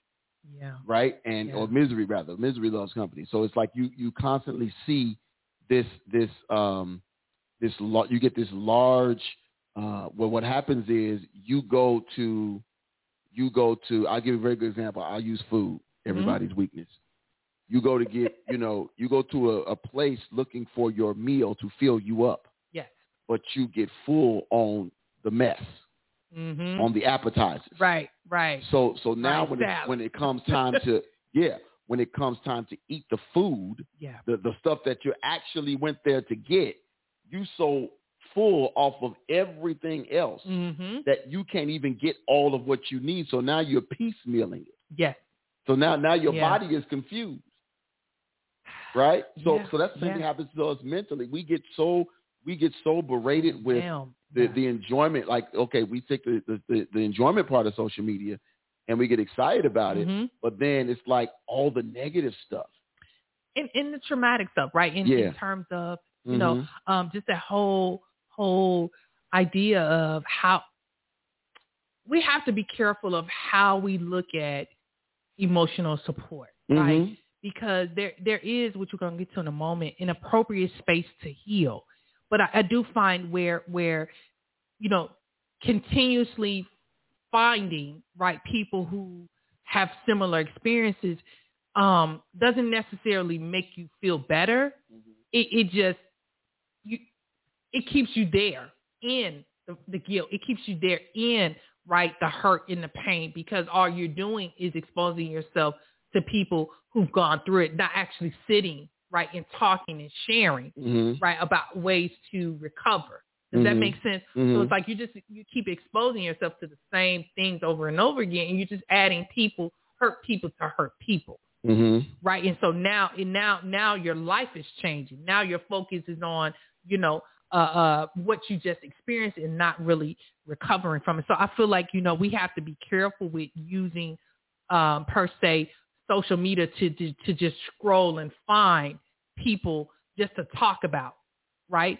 Not necessarily what now.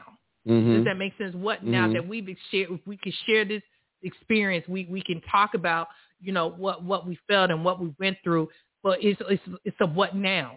Do we stay here and just talk about all the pain we have, live in it from a day to day, how hard it was, you cried all day, right? You didn't feel like getting out of bed. I see that a lot. I see where sometimes platforms, people are just sharing how the day is going wrong, not what now and how do we heal.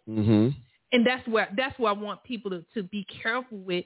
Healing means you are looking forward to a recovery process, right? Not staying in the depression, not staying in the sadness, not living in, right, the fear, right, of recovering and pushing through, right? It's hard. It takes work. It's real easy to just check in and post how bad your day was. That's so easy. Now for 365 days, you've done nothing but gave an update, right, on your suffering. But when do you tap into what do I do now to start healing? Right? So I just noticed that, and I just want to share that piece because I want people to be careful, right? Be careful how you start to spend your time. If your agenda, if your goal is to start your healing process, make sure it's focused on healing and not keeping you in the space of suffering. That's why, and I know we already had our spiritual connect point earlier, but this is why, if we can, when I believe it was when Jesus was preparing to heal or revive or resurrect Jairus' daughter, I believe. And there were people there who were preparing to. They were already mourning. Okay. And they were professional, but that's what they were there for. And so that's all they did was stick around and mourn. I mean, they wanted to keep this. They want to keep you in grief. Wow. They want to keep you in grief, and so because of that, wow. You know, so it literally it said when Jesus got there, and the crowd was there, and when he got there, they were saying, we're mourning, you know, let's make the Father feel better. And the first thing it says, after the Bible says, after they had been put out. That's what it says. But when the crowd was put out, then the miracle happened. Yeah. Meaning that sometimes you got to get away from all those grieving people. Yeah. So some people just want you to stay in that mourning process. Right? Yeah, because they haven't discovered how to stop. They don't know how. Yeah. But they real good at the mourning process. I know how to suffer. I know how to lay down in that sackcloth and ashes. Let me show you. Yeah. See, and they'll keep you down there too. Right? So you at some point, and this is, and I know it's easy, and I know Tiny might throw some at me for this, but that's kind of why I have the mentality of you'll be all right. Because the person who's hurting, yes, but all of y'all be all right. Go on somewhere. Right? This ain't got y'all, because see, they want to keep you right in that space, because that's the only, and for some people that's the only place they feel relevant. Okay. That's the only place they feel relevant. Wow. Is when they can, because they know what hurt looks like. So I can address this, and I ain't been happy in so long. I know how to deal in sadness. So I want everybody to stay here with me too. Yeah, no, I'm good. You be all right. That's hard, right? That's hard, especially when we live in a community where healing is not structured and it's not consistent, and we're left to fend for ourselves. Right? It's not fostered either. Yeah, there we go. Thank you. No problem. And because, you know, from a clinical standpoint, you know, we spend a lot of time together, but it's only for an hour, once a week or every 2 weeks, right? Whatever our pattern is. But the other days, the other hours, they're left to themselves. You're left to your own devices. You're not to say where do I get this support that I get here from? Think about the trauma of. I know we're talking about miscarriages, but you're still talking about trauma and mental health. Think about the trauma of, you know, before we. And I hate to use the term comfortable, but before we understood what happened with George Floyd, something else happened. Right. And then something else happened. Yes. And then something else happened. Yeah. So it's like where is the space to say when do we get to you don't get to take a breath because you're afraid if you breathe, something else might happen. Yeah. So we're living and in that this, is a reality, right? That is. that is a reality. Is. So to take it back to what we're talking about today, what you're talking about today is for that woman or that family, I'll say that family, to deal with that husband and that wife or that mother and that father to deal with the miscarriage, and for other people to constantly be, you know, even asking, "Are you all right?" constantly can be a problem. Yeah. Right? Because we know essentially that I would have to reflect on why you're asking me that, right? Because you're constantly going to remind me of, well, why would you be asking me, am I all right? Right? Or you know, I think there's a, how you doing today? Right? That's a common, you know, hey, what's up? You know, how you doing versus that type of question out of the blue. you know what I'm saying? We have to be, again, that timing that there where you constantly remind the person, right? Or you're not giving them room to breathe, as we would say, emotionally breathe, right? To process, okay, it's only been, right, a week, right? This is the 100th time that you've asking me, right? Am I okay? My answer is still the same. No. Does that make sense? So it's like, are you speeding? Are you trying to tell me, speed it up? Are you looking for me to say something different? Because this is not leaving me. Right? So you deal with your anxiety, right? And if you don't know what to say when you're around me, right, don't say anything. Or maybe you need to give me some space. Right. If you, and that's fair, right? If you're trying to come to terms, right, with your loved one experiencing a miscarriage, you have to think about, why do you keep asking the same question? Because really you may be needing to ask yourself that question. Are you okay? Right? Because you have to be very conscious and sensitive, right? And in tune with, okay, this person knows that happened. You know it happened, right? Give them time, right? Give them time, because the same way they were 3 weeks ago is the same way they are right now when you're asking them that. All right.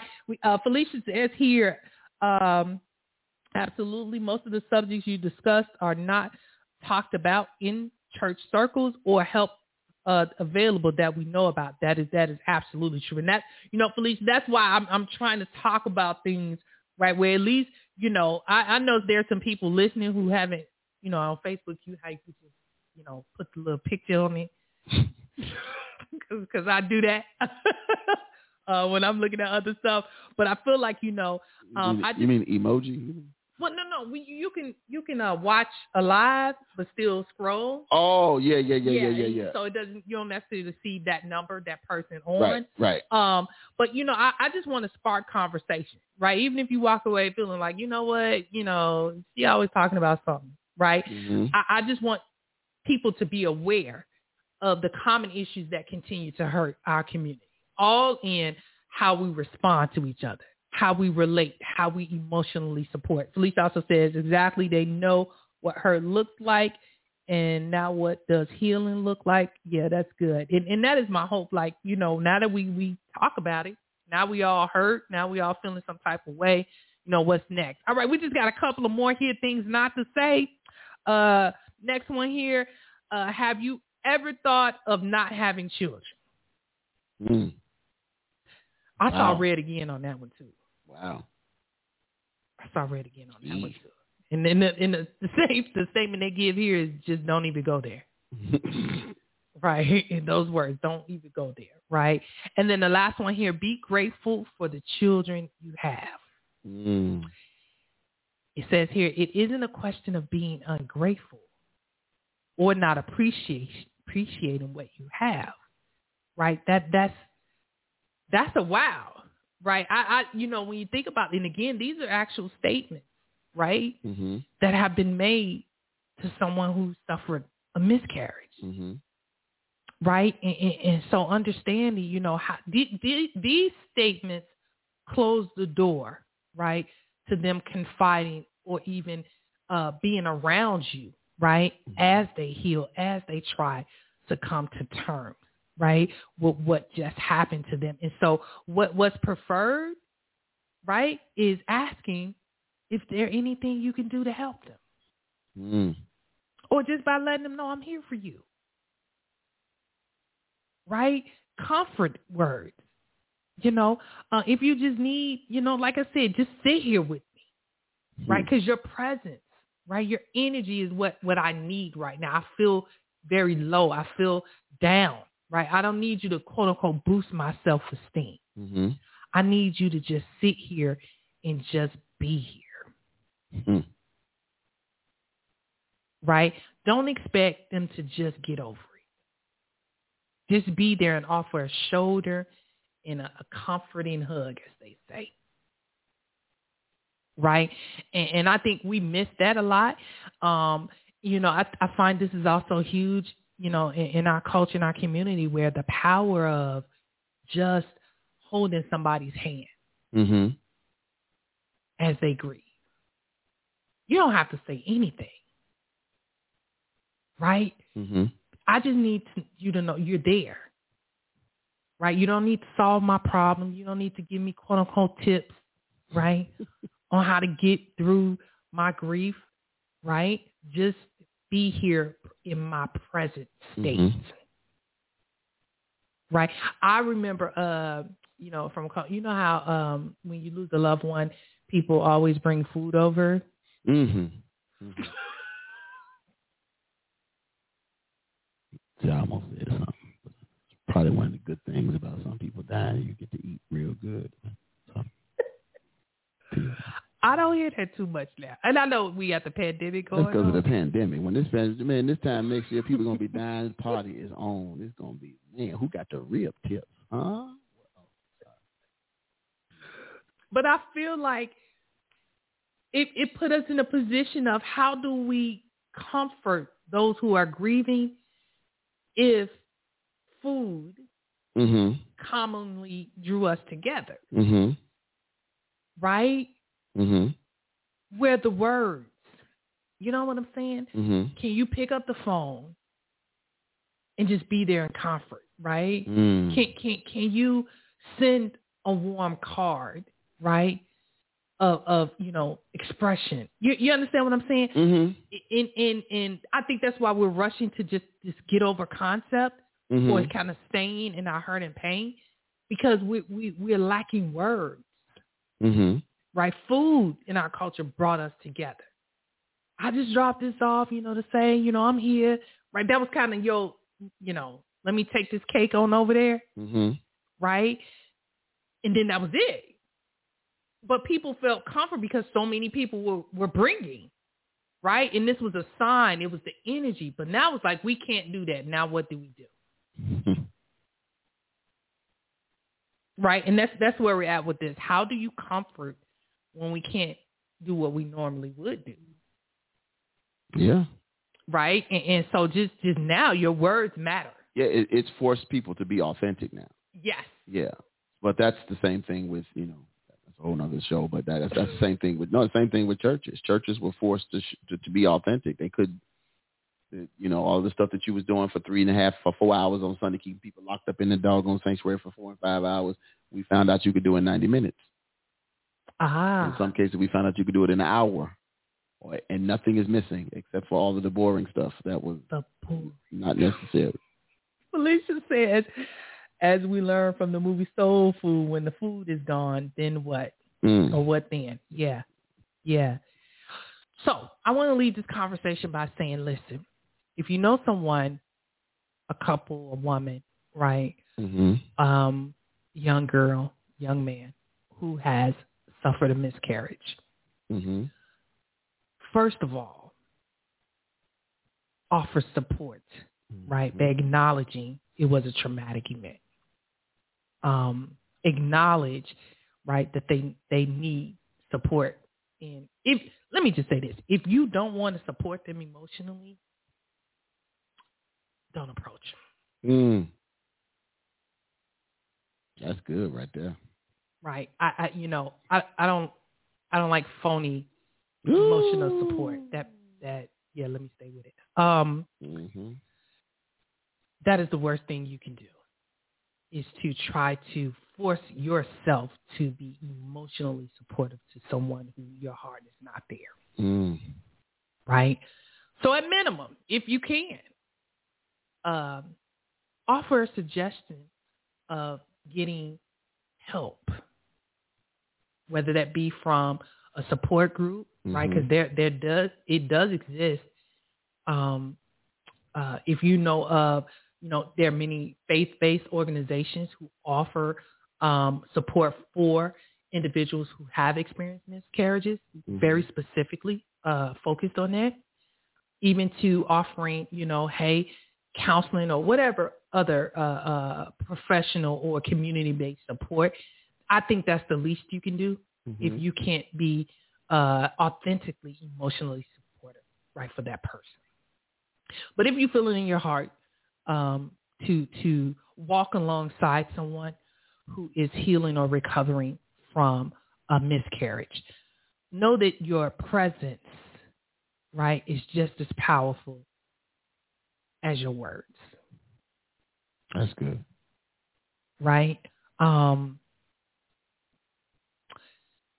Spending time with them, right? Just not solely focused, right, on their experience.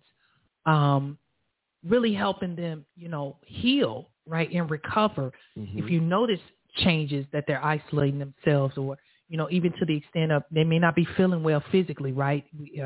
I don't want to, move past that, but actually investing in caring if they're physical, right, their body is okay. Ask them if they need anything, right? It's even okay to say, I'm sorry you had to go through this. Right? But don't, I think for me, that question of how far along were you is so irrelevant. Because what comes after that? I only got to, I went to 7 weeks. Oh, okay. Right. Oh, that's it, huh? Right. And that's like the immediate, that's a what do they call it? A natural response, right? Because you're like, oh, okay. Because that's what's on your mind is, oh, okay. Because we have that concept of what we see as a baby, right? A full-term baby, and the whole concept of what you would feel if you were further along, right? And so, listening to them, this is a traumatic experience, period. So it is not relevant, right, to ask how far along a person was, right, when they experienced a miscarriage. If that is what they confided in you, you go with it, right? I'm sorry you experienced this. Do you need anything, right? Do you have emotional support? What can I do, right, to get you what you need? You know what I'm saying? And that's just, that I'm talking about the first time you're hearing it. Don't ask these questions every day. Right? Because that person then just needs you to be understanding. And when they make the call, or even when they call you and they're feeling down, right? They may need you to just encourage them about life, right? Not focus on, well, like we said earlier, maybe it was God's way of telling you. You don't know what God said, right? Don't try to be God's, representative in this person. Encourage that person to seek God for themselves, right? Because I believe if God had a message for that person, he would reveal it to them. Not reveal it to you first for you to go, because sometimes we say a lot of things about what God told me to tell you. Prophet line. You understand what I'm saying? And for a long time, we took that at face value, if that makes sense, until some people were totally turned off, right? Because it was like, wait a minute. Didn't you tell me, right, that God told you this was supposed to happen in my life? Or are you telling me that God intentionally, right, made me feel like my life was over? So no, don't try to be God's, representative, when a person is experiencing this, okay? And that's why I wanted to leave, right? If you don't want to emotionally support, or if you can't be available, right? I often hear people saying, people said they were going to be there for me and I can call them anytime, and I've been calling for weeks. Because when you see their call, what do? Right? Decline. Yeah, because you don't know what to say. Or you didn't mean it. Well, yeah, that's why, and I'm going to tell you this. And you didn't mean it. Anybody that's ever been at a funeral with me, they've heard these exact words. Do not lie to this family and say you're going to be there knowing you're not. Right. Don't say you're going to be there knowing you're not. If you claim you're going to be there, then be there. Right. Don't be talking about anything you need so you can be seen at the church saying it, but then we can't find you, Or I'll call you. I'm going to stay in contact, right? I'm going to make sure I do this and do that. No. Now, if you can't commit to it, or you're just saying it, right, just to make yourself feel good, right, that doesn't help that person who's grieving. All right? So let's be more mindful, right?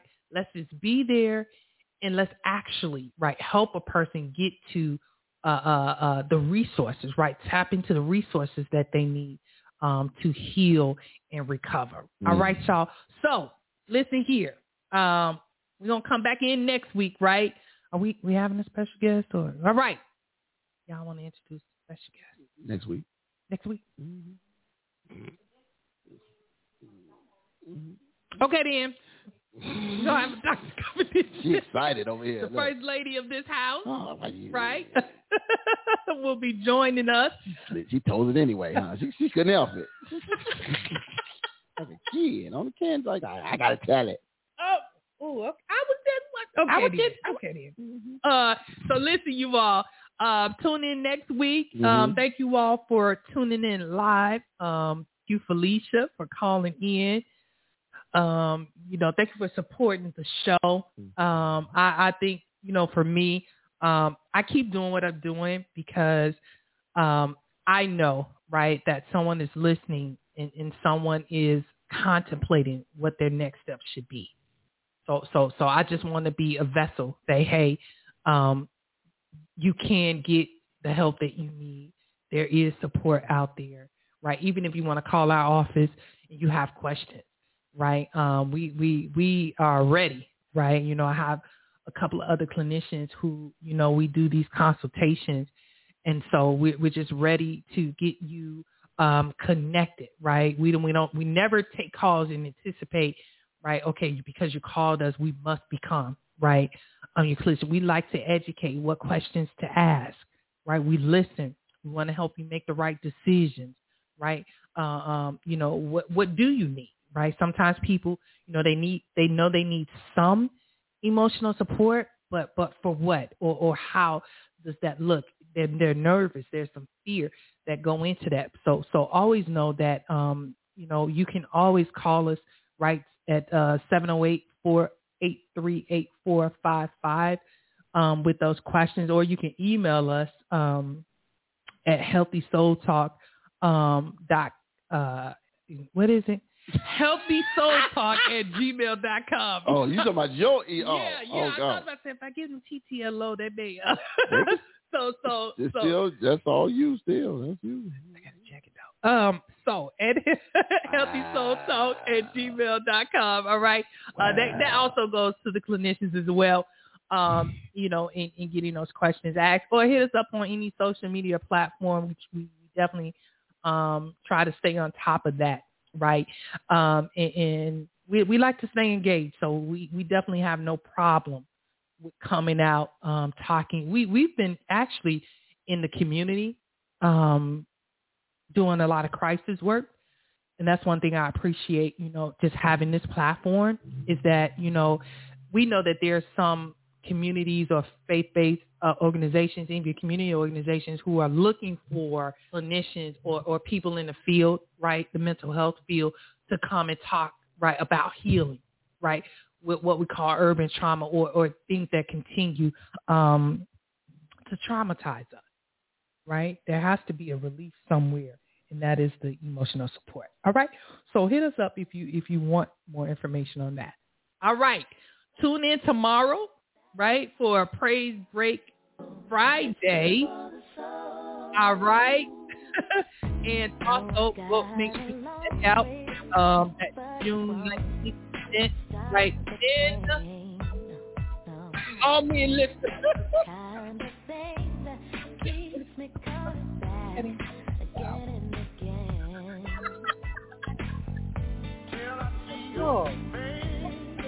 All right, so we out. Have a good one.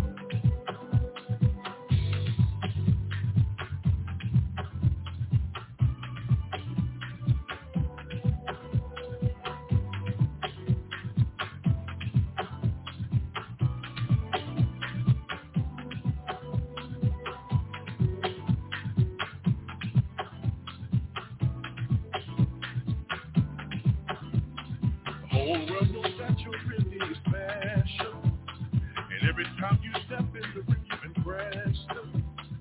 All I see is a traveling glass.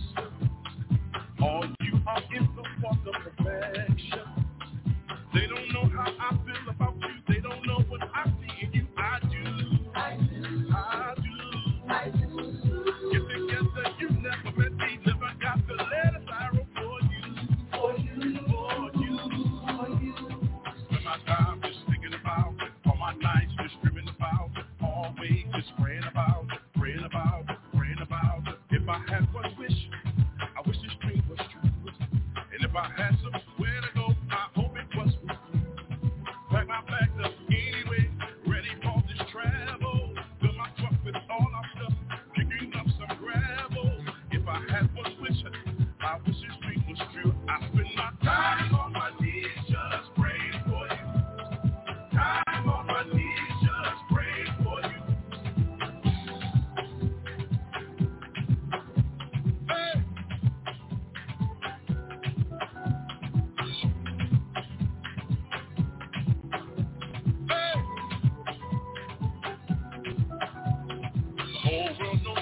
Not ordinary. Hard woman rolls the sweetest of berries. Woman like you so fine that it is scary. I named my daughter after you if you let me. They don't know how I feel about you. They don't know what I see in you. I do. Get together, you never let me. Never got the letters I wrote for you.